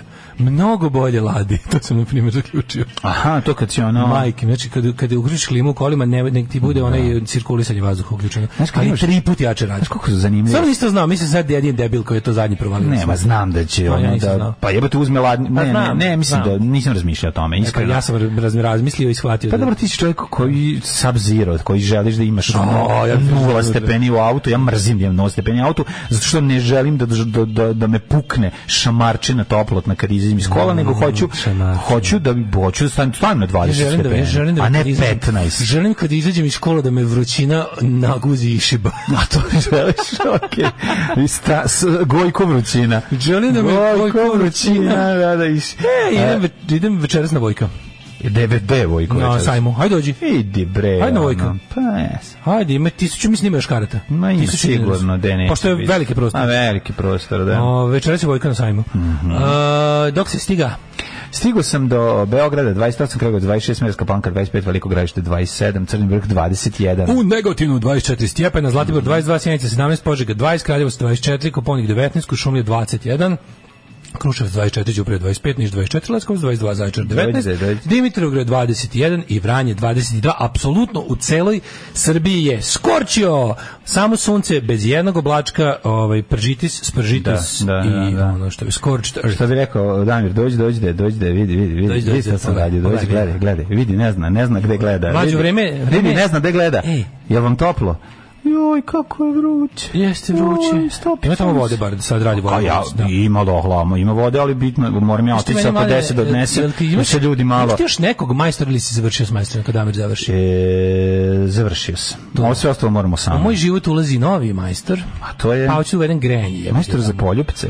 Barda je taj, ono. Pa ovo je dosta skupi. Pa još grejanje završio sam. Dobro. Znam da je skupo grijanje. Još taj i onda se neće družiti s majstorima jedno 10 godina, obećavam sebi. Ja bukvalno imam još, šta ja znam, pa ja mislim da ćemo... Ostalo može sam, ja mislim. Pa treba, sami ćemo, nemam ni para, mislim, tako da ćemo morati. Kad zna nekog za ove pragove pruge oko Rakovca, kome to treba se obratim za pa to se noću ide. Obrati se meni. Te sam tom noćnom. Obrati se meni, ićemo noću. Noćnom tebi. Znam pokaži gde je i onda možeš meni da se obratiš. Samo treba nam veći auto. Ma ne, ja ne bih hteo onaj fazan, platio sam bežimo, nego bi sam mislio zaista da Znači govnara bre, ovog što je spalio kuću novinaru, onog što ima sve od pragova džez. Pa sve, pa da. A to je čovjek. Pa zna, ali ja bih da kupim. Aj napravio sve, ima kuću od pragova željezničkih. Ona kuća mu je impenetrable.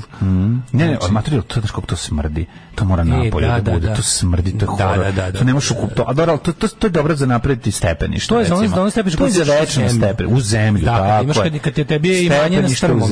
Tako je. Strmopis, da. Strmopis, pa da. Da. Ne, to je super biti ako nabiš pragove. Koliko to što može košta? Pa ne znam, to sam teo da pitam. Da, te stepping stonove bi volao da uzmem. Ti to jeftinije od nego da je išlo izligbati. Jeste jeftinije. Mislim, jeftinije ako... To je muka ježova doneti. Jeste teško.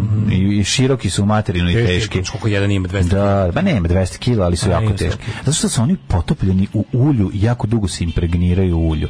Oni ne mogu da... ne možeš da ih koristiš za loženje. Ja smrdi kad... On je ceo natopljen nekim jako zajebanim uljem. Pa lože, nažalost, i ono trovanje, da. Što se tiče prognoze ljudi, da vam kažem, zanima vas, svakako nas zanima subota, je li tako? To će biti biće 33 stepena. 33 stepena, računajte 2-3 stepena manje gore na vencu. Da možda bude neki provala šala, valjda neće biti. Bude provala šala. Da, samo da ne bude provale oblaka. Baš ste nas iznenadili svojim prisustvom danas ovdje. Da, veliki, mogla bih reći, jedan od najvećih fanova. Ovo posle smrti mog supruga, ovo je najveća radost za mene. Alarm svakog radnog jutra od 7 do 10 sa Mlađom i Daškom. 8 je časova. Radio Daško i Mlađa. Prvi program. Jebem ti život. Slušaj, ovaj CSI Leskovac. Čujem. Na umrlici među žalošćenima, onda ga pronašli zazidanog u kući. Strašno. Na umrlici za Biljanom Stojanović se nalazio i njen muž, kog zapravo nije bilo 3 godine, sumnja se da ga supruga pre 3 godine ubila i zazidala. Ne, to što ga je supruga zazidala, to je ono genijalno. Znači... Tihomir Stanić, nekada sam pio 2 litre žestine na dan. Kako popiješ 2 litre žestine na dan i ne umreš? Znaš kako popiješ 2 litre? Traješ na... Možeš ti da piješ litr... Ja mogu popiti litr viskija. Neko vreme to može da traje. Ja mogu da popijem litr viskija recimo za 4 do 6 sati. Neko vreme to može da traje. Ali ne mogu da pijem danima. Možeš misliti kako mu izgleda jetra. On je igrao u Delerima Tremensu, a zapravo je trebao da igra Predrag Eidus. Ali ovaj bolji bio je Cinema Verite. Ne, preminuo je Predrag Eidus isto. Od pripreme za ulogu preminuo. Da.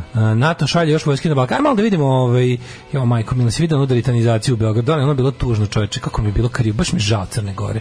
Šta je sad baš mi je žao Crne Gore. Pa ne, to ponižavanje Crne Gore mi ide na živce, to mi je, tako mi je baš se tako mi je krivo što on govnaru i to uspeva, kao, znači, želeo je da ponizi Crnu Goru, da je spreči da se razvija, želeo da je vrati pod srpsku šapu i uspeo je, i ovaj smrdljivac je došao da mu se pokloni, razumeš, kako mi je krivo, taj stvarno, taj dritanje, kako sramota za Crnu Goru, kako mi je jebote, baš mi je bilo cela ta stvar, kao, tebe ćemo lepo primiti, nećemo kao ovog prethodnog, kojeg smo isto sami instalirali, ali nam se nešto otrga u kontroli, ti si kao percipiran kao ne naš, a u stvari si poslušnik. Tako mi je bilo nekako bez veze da gledam, to je kao srećan, kao neko kuće tamo ide, primili me ovdje, primili ga ovdje, kao da je bio u Washingtonu, ne u gorem gradu od svog, Znači, baš mi je bilo neprijatno za gledanje. Rešit ćemo sve što nas razdvaja, oko se vraća u glavu. To mi je jedan utisak, a drugi utisak mi je međunarodna politika. Šta će se desiti? Pa interesantno mi je Švedska i Finska ulaze u NATO, mislim. Tako da, to je ta neka nova realnost. Pa ćemo malo da vidimo i tu te zakulisne radnje, meni je to dosta interesantno šta se tu dešava, čisto onako što bi se reklo da iznesemo neke činjenice, da probistrimo situaciju i tako. Ostanite uz nas.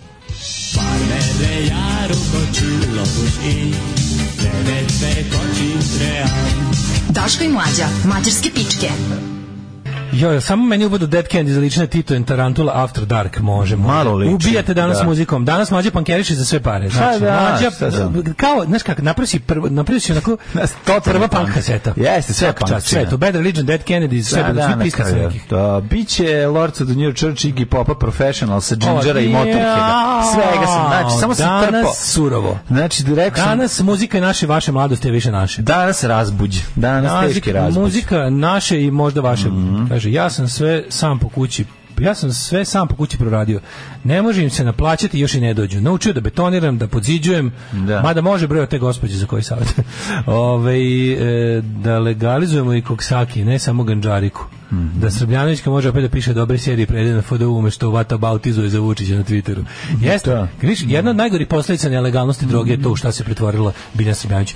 Nju je droga upropastila. Ne tako što je uzimala, nego tako što zbog toga što je imala kod sebe, sad mora da jede govna za vlast. Kako je to tužno. To je jezivo. I da je recimo droga legalna, mi bi sad imali jednu sjajnu dramsku spisateljicu koja ne mora da prodaje sebe da bi kako se zove, da bi imala za skup život koji voli. Dobru dramsku spisateljicu koja ne bi imala dlaku na jeziku. Koja ide na moj kao večeras idem ja.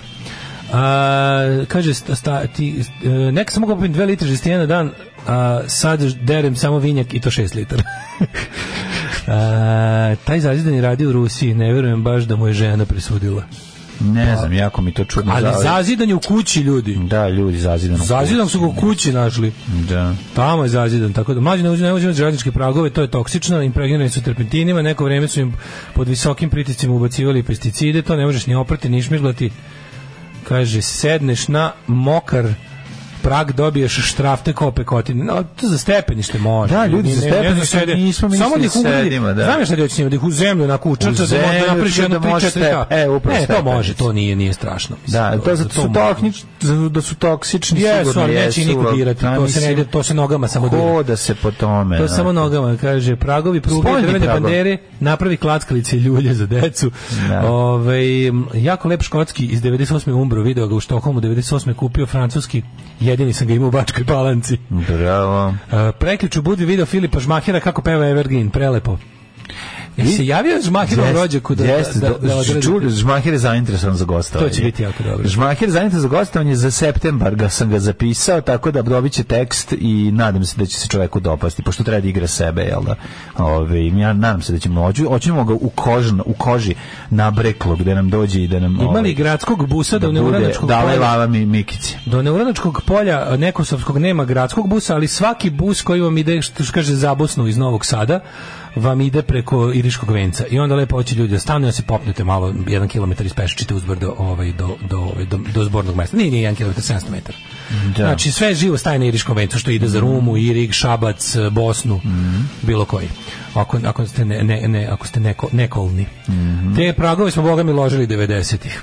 Da, pragovi za gađišta može, okej.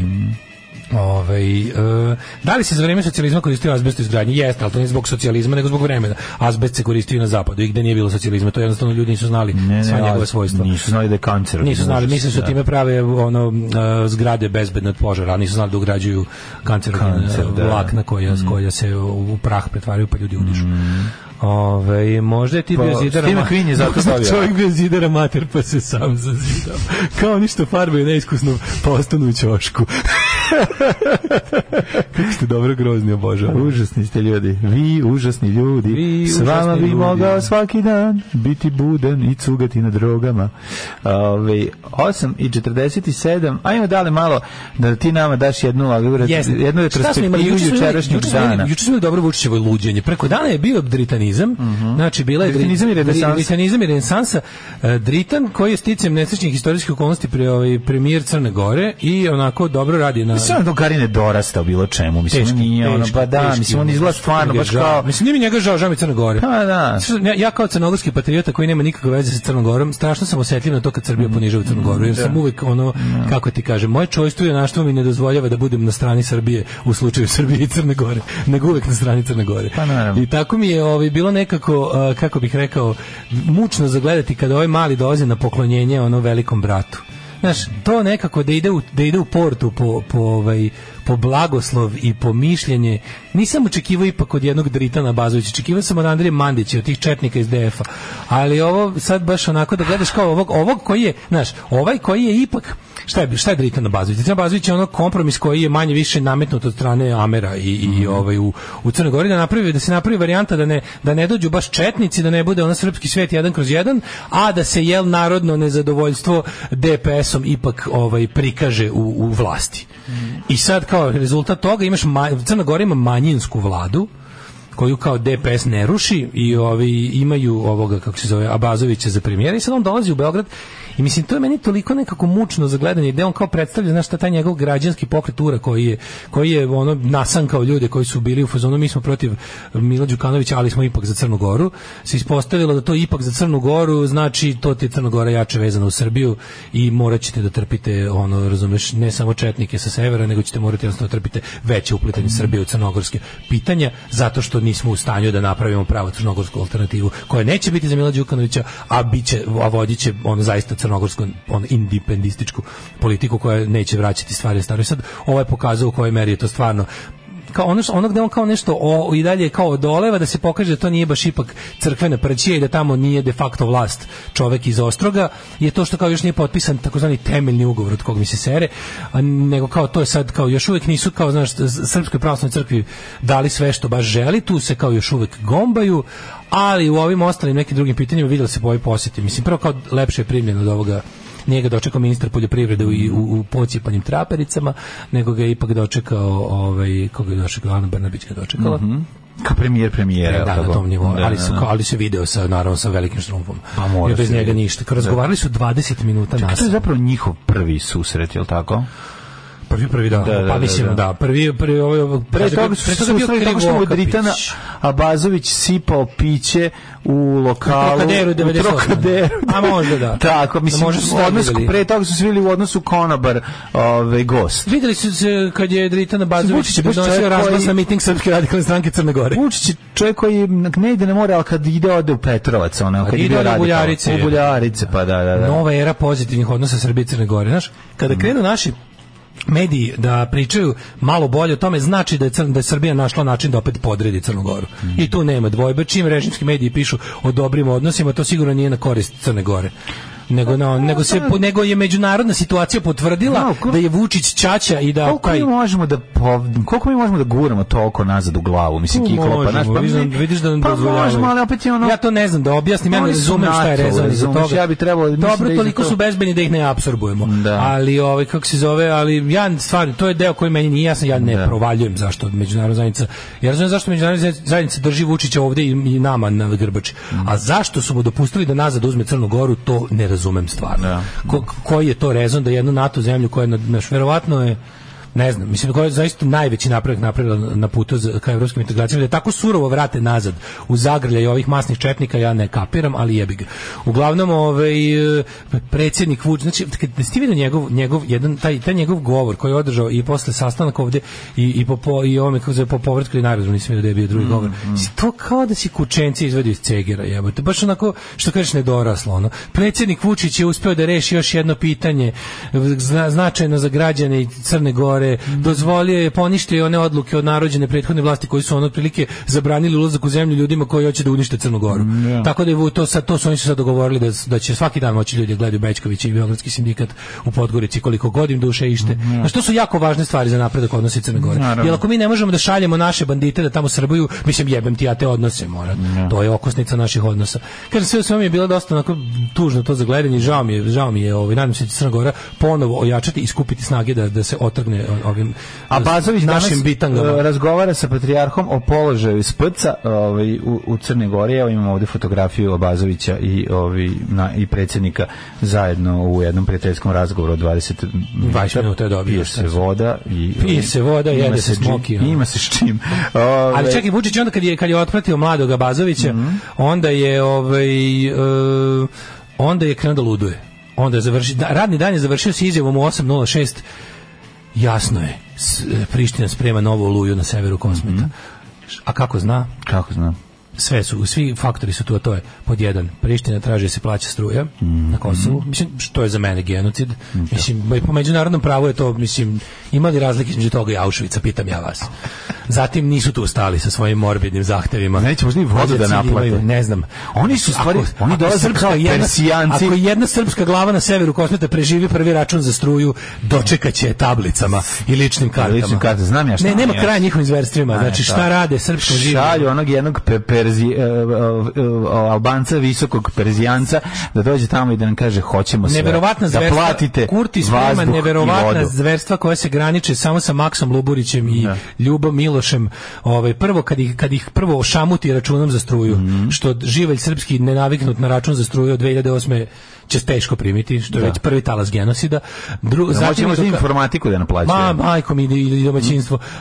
Znači, to je, sigurno se to sprema. Zatim kažete, onda i ulaze te specijalne, kako bi rekao, te Einsatz grupe koje će pokušati i da ih nateraju da registruju vozila i za kraj konačno lična karta kao završni stepen tog novog holokausta. A svi znamo šta hoće. Lične karte plastične da bi njima posle mogli da konzumiramo drogu koju su nam oni takođe prodali. Dobra je poruka u stihu. Bio dritan, a ne neko bitan. Ali kako su Andrej i Aleksandar Vučić upali na mere prisluškivanja? Ovde se nastavlja priča. A to je sledeća priča. Pa dobro, ja bih to za sledeće uključenje. Pa može, ali prvo da se uozbiljimo situaciju, ali kao znači Vučić koji izađe i priča takve gluposti. Da. Priština, po čemu znamo da Priština sprema zauzimanje severa Kosmeta i novu Oluju po tome što navede ove stvari. Znači pa nemoj me zajebavati.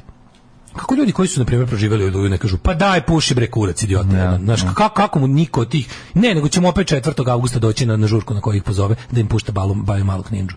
No se kaže, aj čovječe, stvarno sjaši. Sad kreće letnji Vučić. Ne zaboravi, letnji Vučić je od letnjih Tuđmana. To je stradalništvo. Koliko volimo ljetnog Tuđmana, toliko mrzimo letnjeg Vučića. I zimskog, i proletnog. Ali letnji najgori je. Stvarno letnji najgori, upravo si. Alarm sa Daškom i Mlađom. Sve vas koji ne slušate na podcastu, mrzimo. Alarm sa Daškom i Mlađom. Ovo su bili Lords of the New Church, genijalni Steve Bators, sa jednom od najkvalitetnijih ekipa iza sebe, ostavio, mislim, 2 ili 3 albuma, ne znam tačno, koliko imaju albuma Lords of the New Church? 2? 3, i svi su sjajni, svi su stvarno genijalni, i recimo, to je recimo ploča koju uvek možete mi kupite, ako ne znate, a ja nemam ni jednu. Imaš jedan Lordsa na ploču? Nemam, eto, to sam zaboravio. Nemam ni Lordsa, nemam ni Denziga, nemam ni, mislim, nemam... Denzig imam prvi. Nemam Nikola, nemam servis, mi smo iz doma. Iz Popravnog, tamo gde idu lopovi, muvatori, tako to. Ajmo, Pero, ajmo dale. Eskapizam se, nažalost, pokazao kao najbolje rješenje u Srbiji. Danas, a verovatno i od uvek. Ranije mi bio drugi sat omiljeni, a sad su mi prvi i treći. Pre ste me nervirali kad biste se raspravljali ko bi prco Maju Marijanu ili Galeta Kerbera, zna se Galeta. Sada takve razgovore cenim više od svega drugog. Pa naravno, zašto si ušao u godine kada je to postalo važnije. Jer je važnije zabaviti se dobro. Život je da se provede u zabavi, a ne u političkim sranjima. Šalim se, mora i ovo drugo, naravno, da bi se mogao provesti u zabavi. Nažalost. Čas sam ti tija kasti, da vidimo mi popularne, kako su braća Vučić upala na mere. Nakon usmenog naloga za prisluškivanje Miše Vacića, predsjednika Srpske desnice, on je u više navrata ostvario komunikaciju sa bratom predsjednika Andrejem Vučićem. A i sa Vučićem lično. Dva puta je imao neformalni razgovor sa predsjednikom Vučićem, a jednom prilikom misli da je sagovornik bio tadašnji ministar policije. Znači, Vučiću, ako slušaš, a možda i slušaš, pošto si lud. Evo, plati mi 1000 evra da te pozovem da pričamo 2 minuta, da imaš tamo na onom listingu razgovor s nekim normalnim. Da ne bude baš sve blam kad te prisluškuju. Evo, nazovem da pričamo nešto 2 minuta, nešto bez veze. Samo čisto da uđe u zapisnik, da se pričaju sa nekim ko nije totalni šljam, kriminalac, đubre i fašista. Čisto ono. Znači. Javnim prepucavanjem bivše državne sekretarke MUP-a Hrkalovićke i Nebojše Stefanović u fokusi javnosti vratila se priča o prisluškivanju predsjednika Srbije Aleksandra Vučića. Zapravo prisluškivao se Miša Vacić, ali gle čuda. Ali mlađe, izvini, 100 puta je gore. Pa da. 100 puta gore. Znači, Vučić, da samo našoj zemlji u kojoj političke posljedice ne postoje. Predsjednik i Burazer mu su postali bezbednosni interesantni jer su razgovarali sa krimosima i fašistima. Tako je, pa da. Sa ljudima koji su čak i za našu odvrtnu desničarsku udbu, kako se zove, previše ekstremisti i previše ruski agenti. Da ih se mora pratiti. Ali znaš da mislim da Vučić je sramota kad mu piše Miša Vacić kad ga zove. Ja mislim da njemu javio na telefon. Znači javio si se čoveku na telefon. Pa šta si ti jebote Vučiću? Jer tvoj telefon visi na banderi, ispod oglasa za Kamagru, pa te svi zovu. Pa nemoj me jebati, znaš ko te je zvao. Znači znaš ko te je zvao. Kako misliš izme oglasa za Kamaru i nemoj me jebati, pa ne mogu te dve stvari jedan drugo. Ali kažem da, ali mi neverovatno mi je, znaš kao ono što se za sada zna, slušaj, ono što se za sada zna jeste da su Vučić i njegov brat Andrej upadali na legalne mere i da su ih policajci slušali dok su razgovarali sa liderom srpske desnice Mišom Vacićem. To je to. Znači niko nije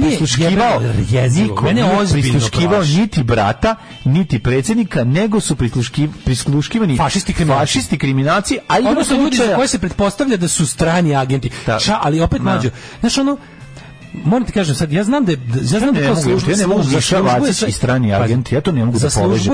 Ja sam kreten, znam sve u redu, nego mi ja sam to te isto da kažem. Kako me to ne mogu, to razumiješ, to je tocilo ljudsko, razumiješ, koji si ti? Rusija ovdje kupila širok spektar ljudi.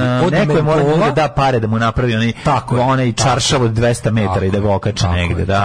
Znači, Rusija je ovdje kupila širok spektar ljudi, od mentora do zaista pametnih i ozbiljnih ljudi. Znači, Rusija je ovdje Rusija nije išla na ono kao da baca pare kao Evropska unija, da nam kupuje pruge i mostove i da nam pravi projekte termoizolacije kuće. Nije išla na destabilizaciju kao što Rusija je bila KGB škola koja je mnogo manje para razjebavanje SFRJ. Mnogo manje para mogu da kupe po jedan veći utjecaj, po 2 bolje informacije i po 3 generalno veću štetu, kako se kaže, favorabilnije javno mnjenje. I radi se o tome da kada Evropska unija ovdje ulaže u bolnice, škole, puteve, u sve živo, popravlja nam i omogućava nam da imamo život, mi je ne volimo i 17% građana hoće u Evropsku uniju Mlađu. Si vidio to istraživanje? Koliko? 17%. 17%. U stvari kao 34%, slušaj, ovako je bilo pitanje. 34 je ukupno, ali pola od toga ne bi ako je uslov da priznamo Kosovo. Znaš? Tako je bila anketa. 34 je za, ali pola bi otpalo ako je uslov da priznamo Kosovo. To je kao kad imaš rak, ali nećeš da priznaš. Pa kao, znaš, ti stvarno čovječe imaš raka već 2 godine, ja to ne priznajem. Dobro, onda jebi ga, šta ti kažem, onda ne možeš da dobiješ šta je, pošto nećeš da, ne znam, nešto preduzmeš, mi ne možemo da ti dalje ulupavamo pare u tebe, pošto nam se ne isplatiš riknut za 5 mjeseci. I sad ovi prisluškuju, znači ovi se vade time kao da kao nismo prisluškivali predsjednika, nego smo prisluškivali razne bezbednosne, interesantne ljude kada pričaju s njima. A stvarno, koji sramota da predsjednik države... Slušaj razgovor, molim te, slušaj razgovor. A znamo ono što je bio presedan jeste da sam ja tokom priča lik kome je Miša Vacić zadat kao, zadatak kao osoba koju treba pratiti, koja postaje bezbednosno interesantan. Kaže, u kom Vacić raspravlja sa devojkom, kaže, ako presere razgovor tokom 2019. u kojem je presere razgovor koji glasa ovako ide. Znam da si uzeo, neka devojka govori Miši Vaciću, znam da si uzeo pištolj i izašao iz kuće. Vacić joj odgovara na to, idem da zaradim hleb za porodicu. Ono mu na to uzvraćuje, pa pucaj sebi u glavu s tim pištoljem. Kaže, koliko se sećam, bila je rečenica tipa, meni će Vučić platiti da sedim kod kuće. To kaže čovjek, sa ne znam, oni vjerojatno imaju taj snimak. Šta ti da se sećaš? A naravno da će ti Vučić platiti. Kao što će ti Vučić platiti i da izađeš iz kuće kad treba. Kad treba negdje da smrdiš i da se pokaže, da ovu zemlju prikažeš kao septičku jamu, platit će ti da izađeš. Kad treba da se glumi... Oni su njega zapravo pratili jer je njima postavljeno tratan, jer očigledno imaš pištolj za koji nemaš dozvolu. On je za to optužen, a nikada... Mislim, to ti godin dana zatvora. Da. Ono što smo 1000 puta pričali. Da ova zemlja želi da skloni krimose sa ulica. Oni bi ih sve samo na osnovu toga što imaju pištolj, jer niko ne može da ima pištolj u ovoj zemlji, a pogotovo ne takvi ljudi. Ti da hoćeš da skloniš te bandite sa ulica, da ti nijako ništa drugo, da očistiš prostor za dalji rad, znači skloniš sve ih lepo legalno, fair and square pohapsiš zato što svi imaju pištolje. Svi. Ti nemaš pojma ko je ovo divlji zapad, ko sve govna nose pištolj. Drugo, u posljednje vreme je izdato jako, i o tome se isto ne priča, izdato je jako puno legalnih, nažalost, ali neopravdanih dozvola za nošenje oružja. Što je kreteni što rade po vladi, tako neki savjetnici pravnici, stručnjaci, oni ladno imaju dozvole za nošenje. To ne sme. Mislim, kod nas je nekad da nosi pištolj mogao samo vojnik, policajac. Policajci su primali ograničeno nošenje pištolja van dužnosti. Ako je policajac u uniformi, on nije mogao da ima pištolj kod sebe van radnog vremena. Sad može, sad su doneli te neke tako gluposti, prilike, svaki naprednjak, njegov život je vredniji od našeg, on mora da bude u stanju da se brani od nas, ono, koji ga napadamo čima, kurcem golim, ono. Znači, onda ono kao gledaš da ono, gledaš kakve oni gluposti pravi. Sad dodeljeno je jako puno dozvola za nošenje, ne za posjedovanje, za nošenje oružja ljudima koji inače ne bi mogli prođu nikakvu bezbednosnu proveru, ni da posjeduju oružje. Jer znaš šta je malo problem? Što u ovom našem režimu imaš pun očin ovih, kako se zove, savjetnika i ljudi, ono približenje k imperatoru koji su kriminalci, koji imaju neke dosije. Kapiraš? I to je, mislim, mi bar imamo striktan zakon po tome, koji se naravno ne poštuje. I onda oni izdaju vanrednu specijalnu dozvolu. Znaš, recimo, policija izdala Žarku Luševiću dozvolu za nošenje oružja. On je upucao one ljude legalnim pištoljem.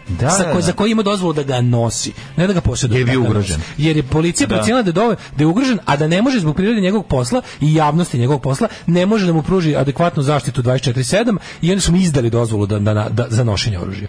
Ali on s tim napravio prekoračenje samoodbrane. Sad, izdavanje dozvole za nošenje oružja raznim tako likovima koji su, a ti znaš da je to oni koriste isključivo u svrhu bahatosti.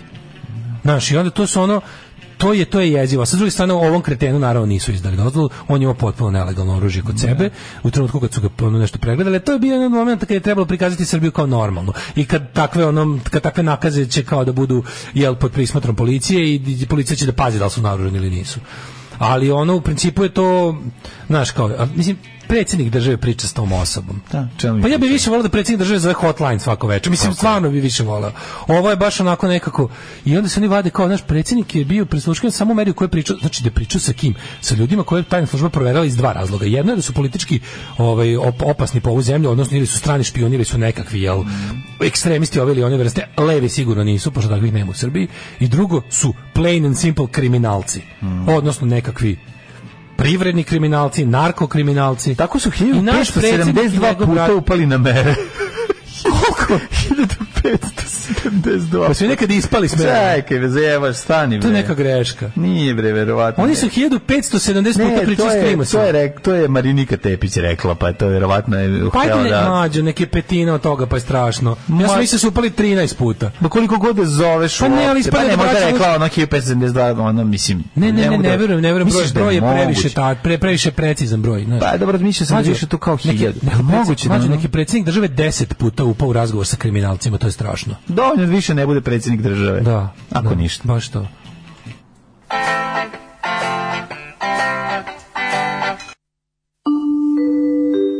Devet je časova. Radio Daško i Mlađa. Prvi program. Ako kaže da predsjednik ne zove hotline svako večer. Pa ne zove. Pričaj mi kako si radila ceo dan, pričaj mi o protestantskoj etici. Ljudi, ne ide, čekaj, neće. Daj mi Nejad Živalj, Šešelj radi, briše ruke, zatvara. Daj Vasilija Krestića. Daj Vasilija Krestića da ga... Pa pomišuje opasan je pištolj za silikon. Što bi rekao Đorđe Vukadinović, EU pa politika je u proširenju čočorca kako. Kaže agentu koji prisluškuje Mišu Vasića da se dodeli beneficirani radni staž i nacionalna penzija. Patnju tog čoveka treba razumeti i adekvatno nagraditi. Mora biti razumen. Čovjek koji prisluškuje Mišu Vasića mora biti razumen. I trebalo bi stvarno, ne mislim da bi morao imati beneficirani, barem kao pandur ili kao rudar.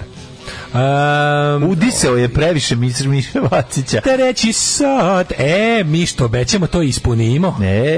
Što bilo da rekao da se vratimo, stiže nam Exit festival. Dolazi Exit u naše malo gradu. Boga mi dobar Exit. Dobar Exit. Posle, on je bio neki posle ove korona pauze, nije baš bila naša čolja mokreće, ali mnogo previše što bilo USB tabletičara i ostalih likova. Međutim, ove godine Return of the Guitars, Return of the živi ljudi na bini. For a few guitars more, što bi se reklo. Boga mi stvarno, ove godine sam zadovoljan Exitom, meni je to sasvim okej.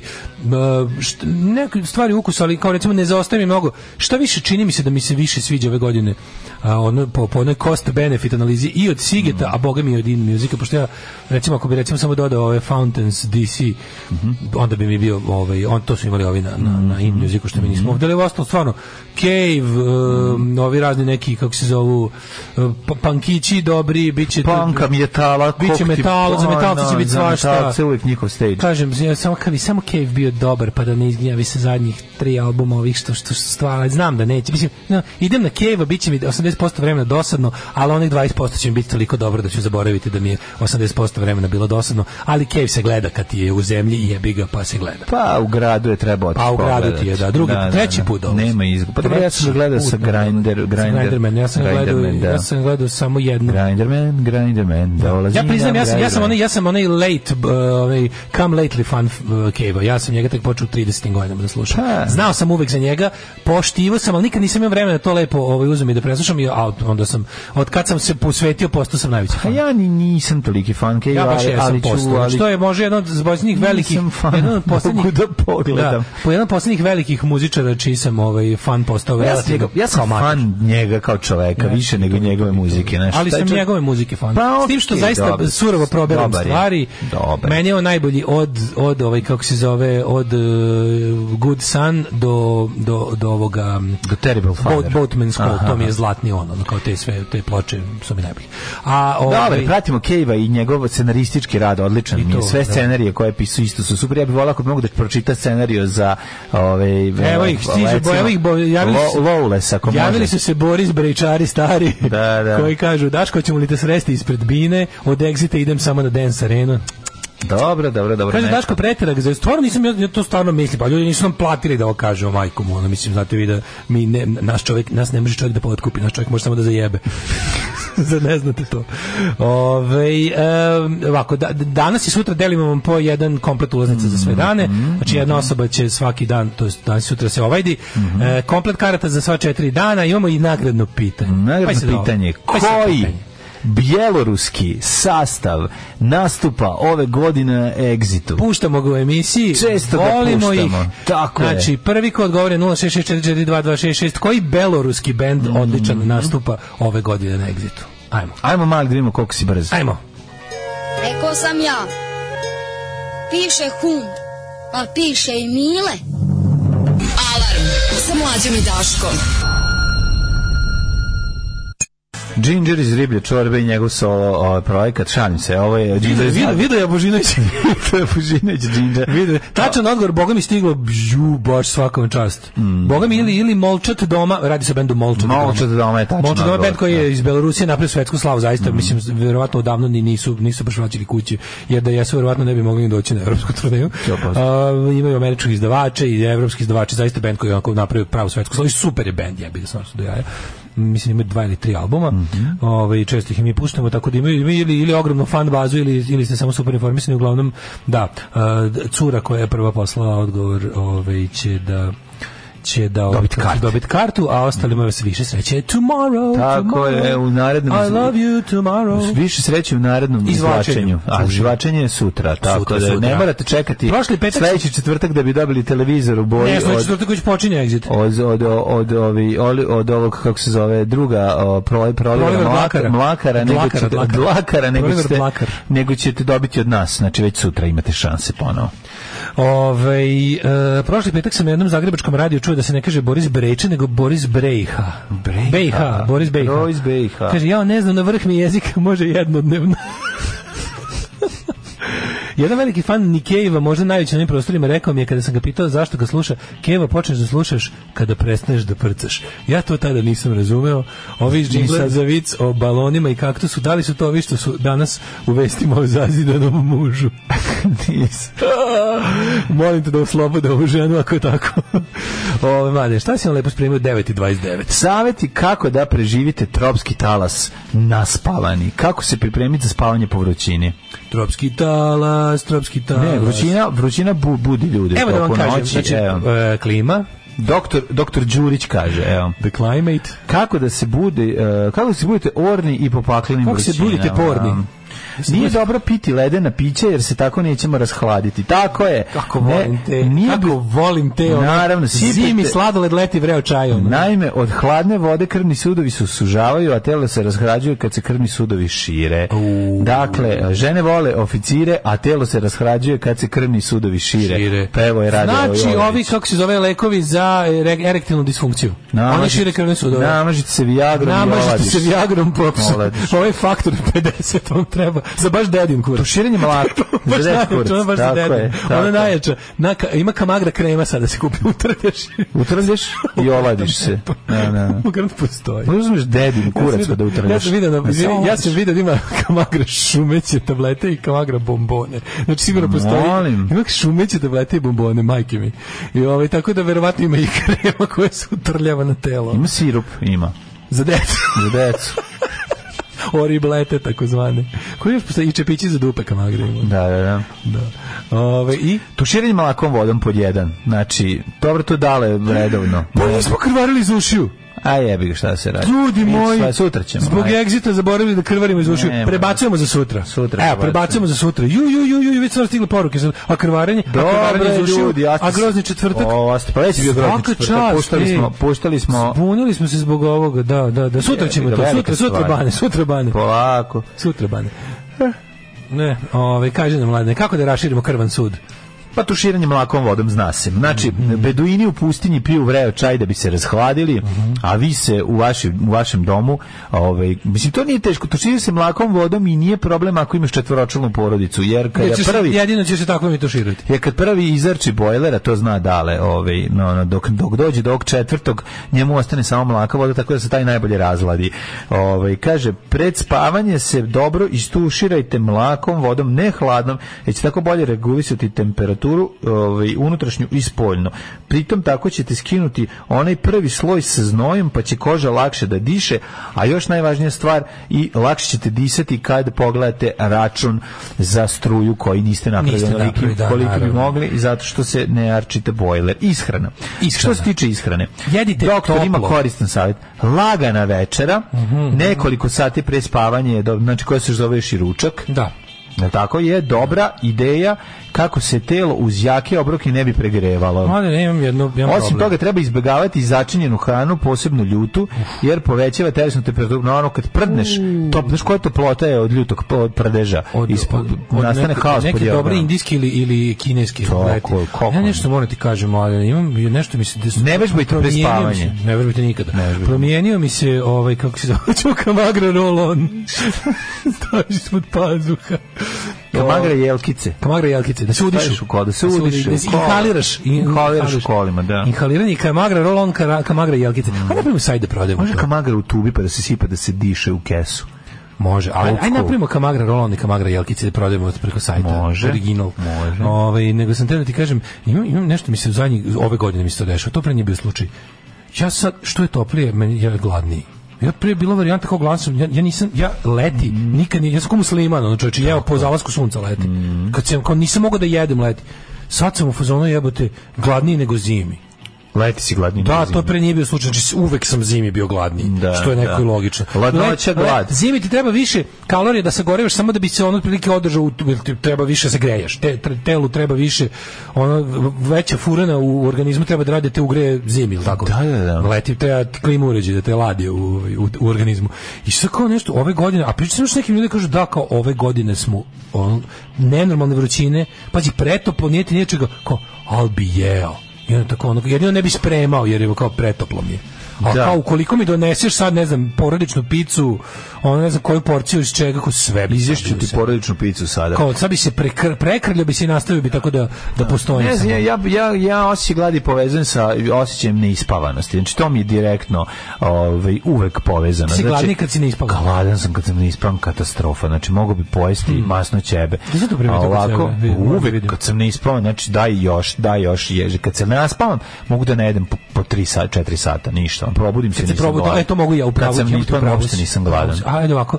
A kad se dignem u 8 ujutru, daj da jedem, fali ti energije, razumeš? To je navika. To nije navika. Ja vikendom kada ustajem u 12 kao srećan čovjek, ja do 3-4 ništa ne jedem. Pa da, kažem ti, ne možeš. Ne jedem kad se probudim.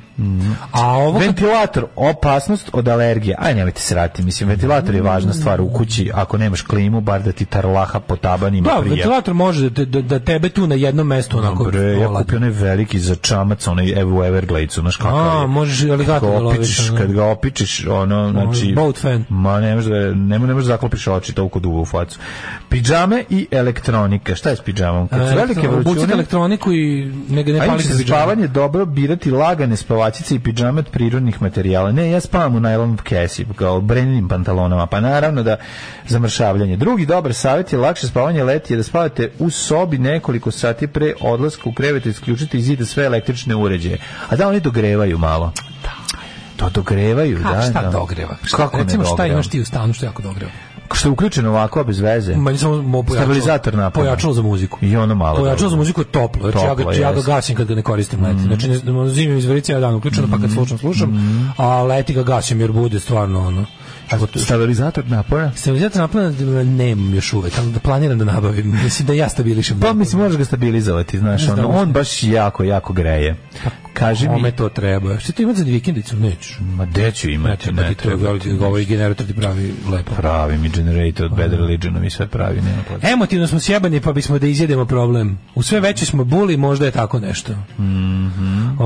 Evo ženjima priču u Kamagri. U manastiru kad sam nešto se bio istegao nogu, brat do moje kelije mi da tigrovu mast. Ja ni 5 ni 6, već pošto sam bio sam, nije bilo cimera, ja ti namažem to na kurac. Aj, majko moja. Ženjine priče su najbolje priče. Tigrova mast peče na prste, a ne da se stavi na pišu. Epilog, trčao sam spušteni gaće dok upatila, ne bi li ga sprao. Peklo me 2 dana. Pa to je strašno. Matori, kako ti Tigrova kažem, mast, ja kapiram da to već, to je heavy perverzija. Znači, tu da si klip sebe kako tretiraš penis tigrovom mašću prodao Nemcu nekom određenom ili Japancu, ti bi ozbiljne pare zaradio. To je baš domain, ono kao heavy perversion. Tigrova mast, bre, boli, majko moje, to peče ko spinu Silvestre napišu kad su Perhanu stavili. To je baš jezivo, Daj nam jednu pesmu da se razladimo. Ajde. Ateisti i Pinokijeva balada, predivna pesma, a 9:40 je vreme da se uđe Jet Set, ako si da li spreman. Ženja ima garantovanu ulogu u sledećoj sezoni Jackass-a. Ko kaže da Ženja to i nije radio samo da bi snimio i prodao Nemcu? Samo što ne kaže. Savjet za letnje spavanje u gaćama, jaja izbaciti kroz jednu nogavicu bokserica, penis kroz drugu, protok vazduha do jaja, bukvalno.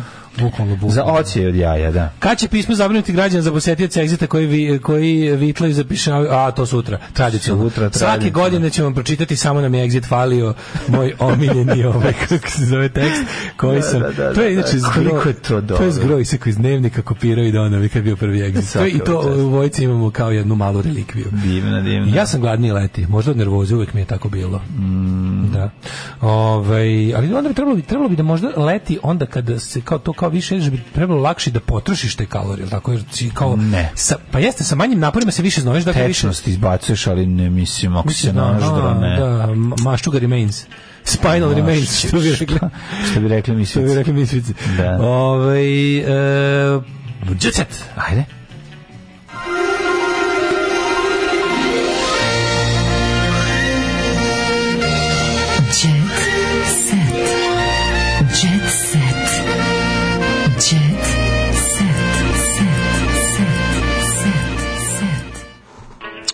Dara Burmara otvoreno o svemu, o galeriji, o bivšem mužu, o Toniju, koji niste znali, a dugo se o tome šuškalo, i tako dalje, i tako dalje. Blago njoj na moje galeriji, znači Kaos, emisija prekinuta, Dalila tuče cara, pala je roletna, pa ja bi isto popizdim, kad mi padne roletna, znaš koji to drkanje vratiti nazad i namestiti, pa nemaš čovjek da ne popizdi. Padanje roletne je baš ozbiljna stvar, kad se nakrivi. Mi to nećemo. Mi to u Narodnom studiju nećemo imati. Nećemo imati u Narodnom studiju, jer ćemo imati šalukatre. Mladene, Zoranu privlače nedostupni muškarci. Zorana, zovi mi, isključio sam telefon, ajmo, dogovorit ćemo se. Zoranah ili Zoranah? Nije možda Zoranu Pavić. Ne, Zorana Pavić ima erotski kalendar. kalendar ove godine. Zorana Pavić ja razumem zašto su muškarci koji ona zove nedostupni. Zato što su kukavice. Nemaju muda za takvu ženu. To su kukavice. Zorana Pavić sprema erotski kalendar za sledeću godinu. Smršala je 150 kila i sise su ostale. A njenih 150 kila sprema časopis Debelji, ali srećni. To je jedna sisa. Njenih 150 kila žive negde rade. Tražili azil na Devičanskim ostrvima. Uglavnom, Zorana sprema erotski kalendar, Zorana kaže, privlače me nedostupni muškarci.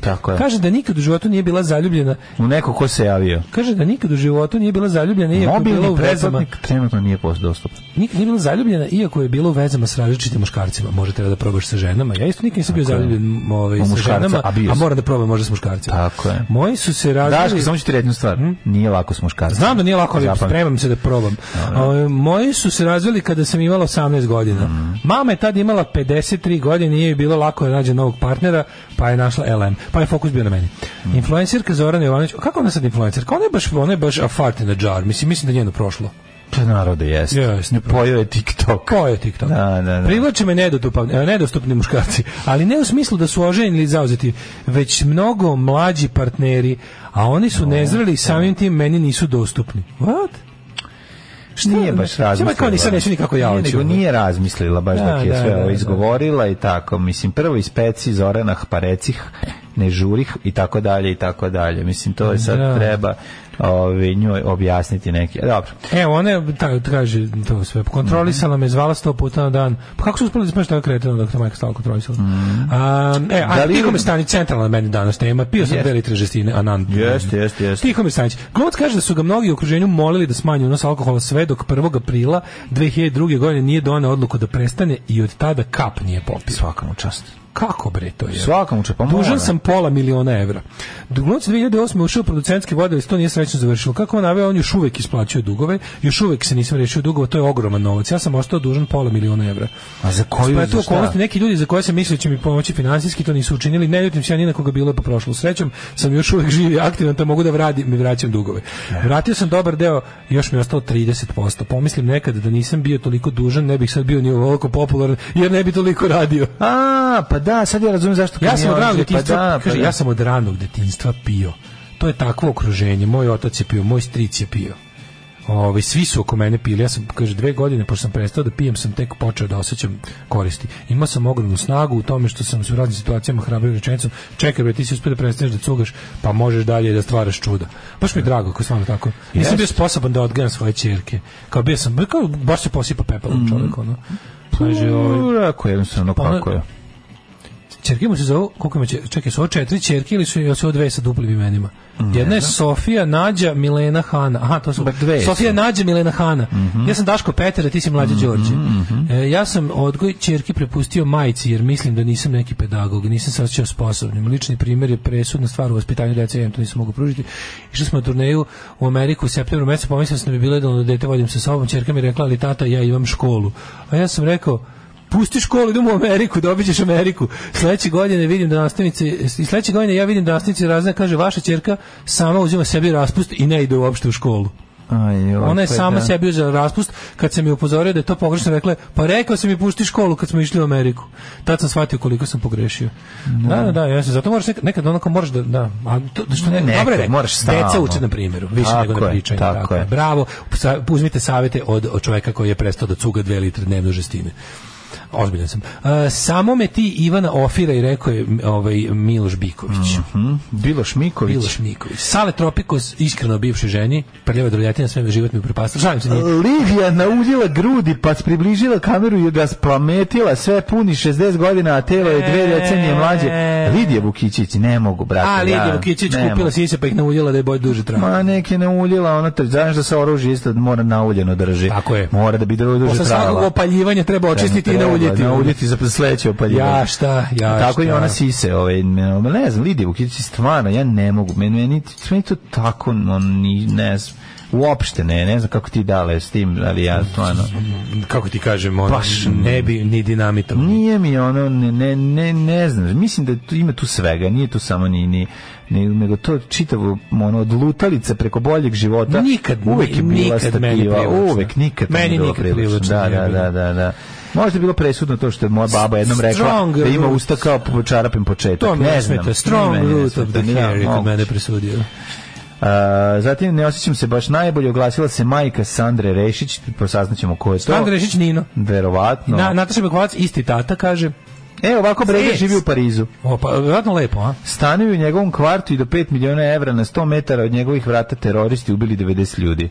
A to je od onog tamo kod Bataklana. Da, kod Bataklana, da. Bataklan klana. Zaobišla jedna drugu u širokom luku. Sarajevo i Nevena se nisu ni pozdravile. Pa nekad zajedno nastupale kao moje tri, a sada su moje tri jedne. Jedna druga se nisu javile na festivalu Skale. Evo nastaviš. To je, vidim. Kad si na festivalu Skala, to je već samo po sebi sramota. Znači, kad sretneš ljude u fetiš seks shopu gdje se prodaju konjski gumeni penisi, tu se pravite se niste vidjeli. Ne poznate, da. To je tako. Kao i kad se sretneš recimo na nekom mestu da ti nije prijetno što se vidite, kod urologa, kod ne znam, na injekcijama, na festivalu, na injekcijama protiv tripera, na festivalu Sunčane skale. Sramote, ne biste, jednostavno pravite se da tamo nije bio ni ti, nije bio ni Nero. Ako on kaže, zalepite brkove i dobar dan, gospodine. Ako kaže da te je video tamo, znači ljudi da je on bio tamo. Tako je. Tu ste vi ako se pravite blesavi. Milica Todorović, moja omiljena. Kupujem i bacam pesme. Može kupiš moju pesmu? Pošaljem cajku Lidiji Bačić, neće da kupi. Milica potrošila 100 evra na numere koje neće snimiti. Evo, ja ću jedno ti poklonim, pa ako ti se dopadne sledeću. Ajde čujemo. Kao grom. Slušaj moju. Kao grom. Mora jedna reč koja je strana. Mora jedna strana reč tako se zove pesma. Tako sve one imaju. Provereno, neodoljivo. Pa dobro nije strano, ali komplikovana reč. A ne, to je ceca, ceca je komplikovano, da. Ceca je bujaklika. A ovaj može ovako, kao grom. Da. Na letnjem nebu. Infuzija, slušaj. Infuzija. Meni treba infuzija tebe, jer niko tako dobro ne zna da me krvi. Ajde sada dođi mi ti, da ostaneš do 2:30. Da. A onda dolazi i ona. Znači, kao mora se... Jer hoću da te gledam kako ona ti sprema kafu ujutru. Tako je. Da ti ispečemo jaja. Da, i to oba. Da. Iću s tobom do groba. Evo hit odličan. Ja sam lepa, ona je rugoba. Evo, a ja ću ti prodati autotune. Budi sa mnom sve do 3. doba. Ajde da... Treba mi iluzija tebe. To je to. Kako pravim dobar autotune? Pravo si autotune. Ja što uradim, čuči, iščupam grkljanje i udaram ga pesnicom. Donosim autotune. Ok, možeš jedan hit, evo, druga stvar. Infuzija tebe, sledeće je... Druga pesma se zove Kap po kap. Pa dobro, to je infuzija, to je nastav, to je infuzija 2. Nećemo nešto skroz 10. Da. Slušaj. Melioracija, ne, prekomplikovano je, čekaj. Melioracija. U mojim gačicama melioracija, kada me uhvati ta fascinacija. Dobra stvar, ovo više za Anastaziju. Ovo je baš za Anastaziju. Čekaj, daj neku ono. Da, nemoj. Čekaj neku drugu. Ajmo ovako. Melioracija. Pa vidite da smo ipak danas krvarili iz ušiju, kažu ljudi. Nema problema, sve smo mi sredili. Aj, čao. Ajde, zdravo. Tekst čitali Mladin Urdarević i Daško Milinović. Ton majstor Richard Merc. Realizacija Slavko Tatić. Urednik programa za mlade Donka Špiček. Alarms svakog radnog jutra od 7 do 10. You touch my tra-la-la.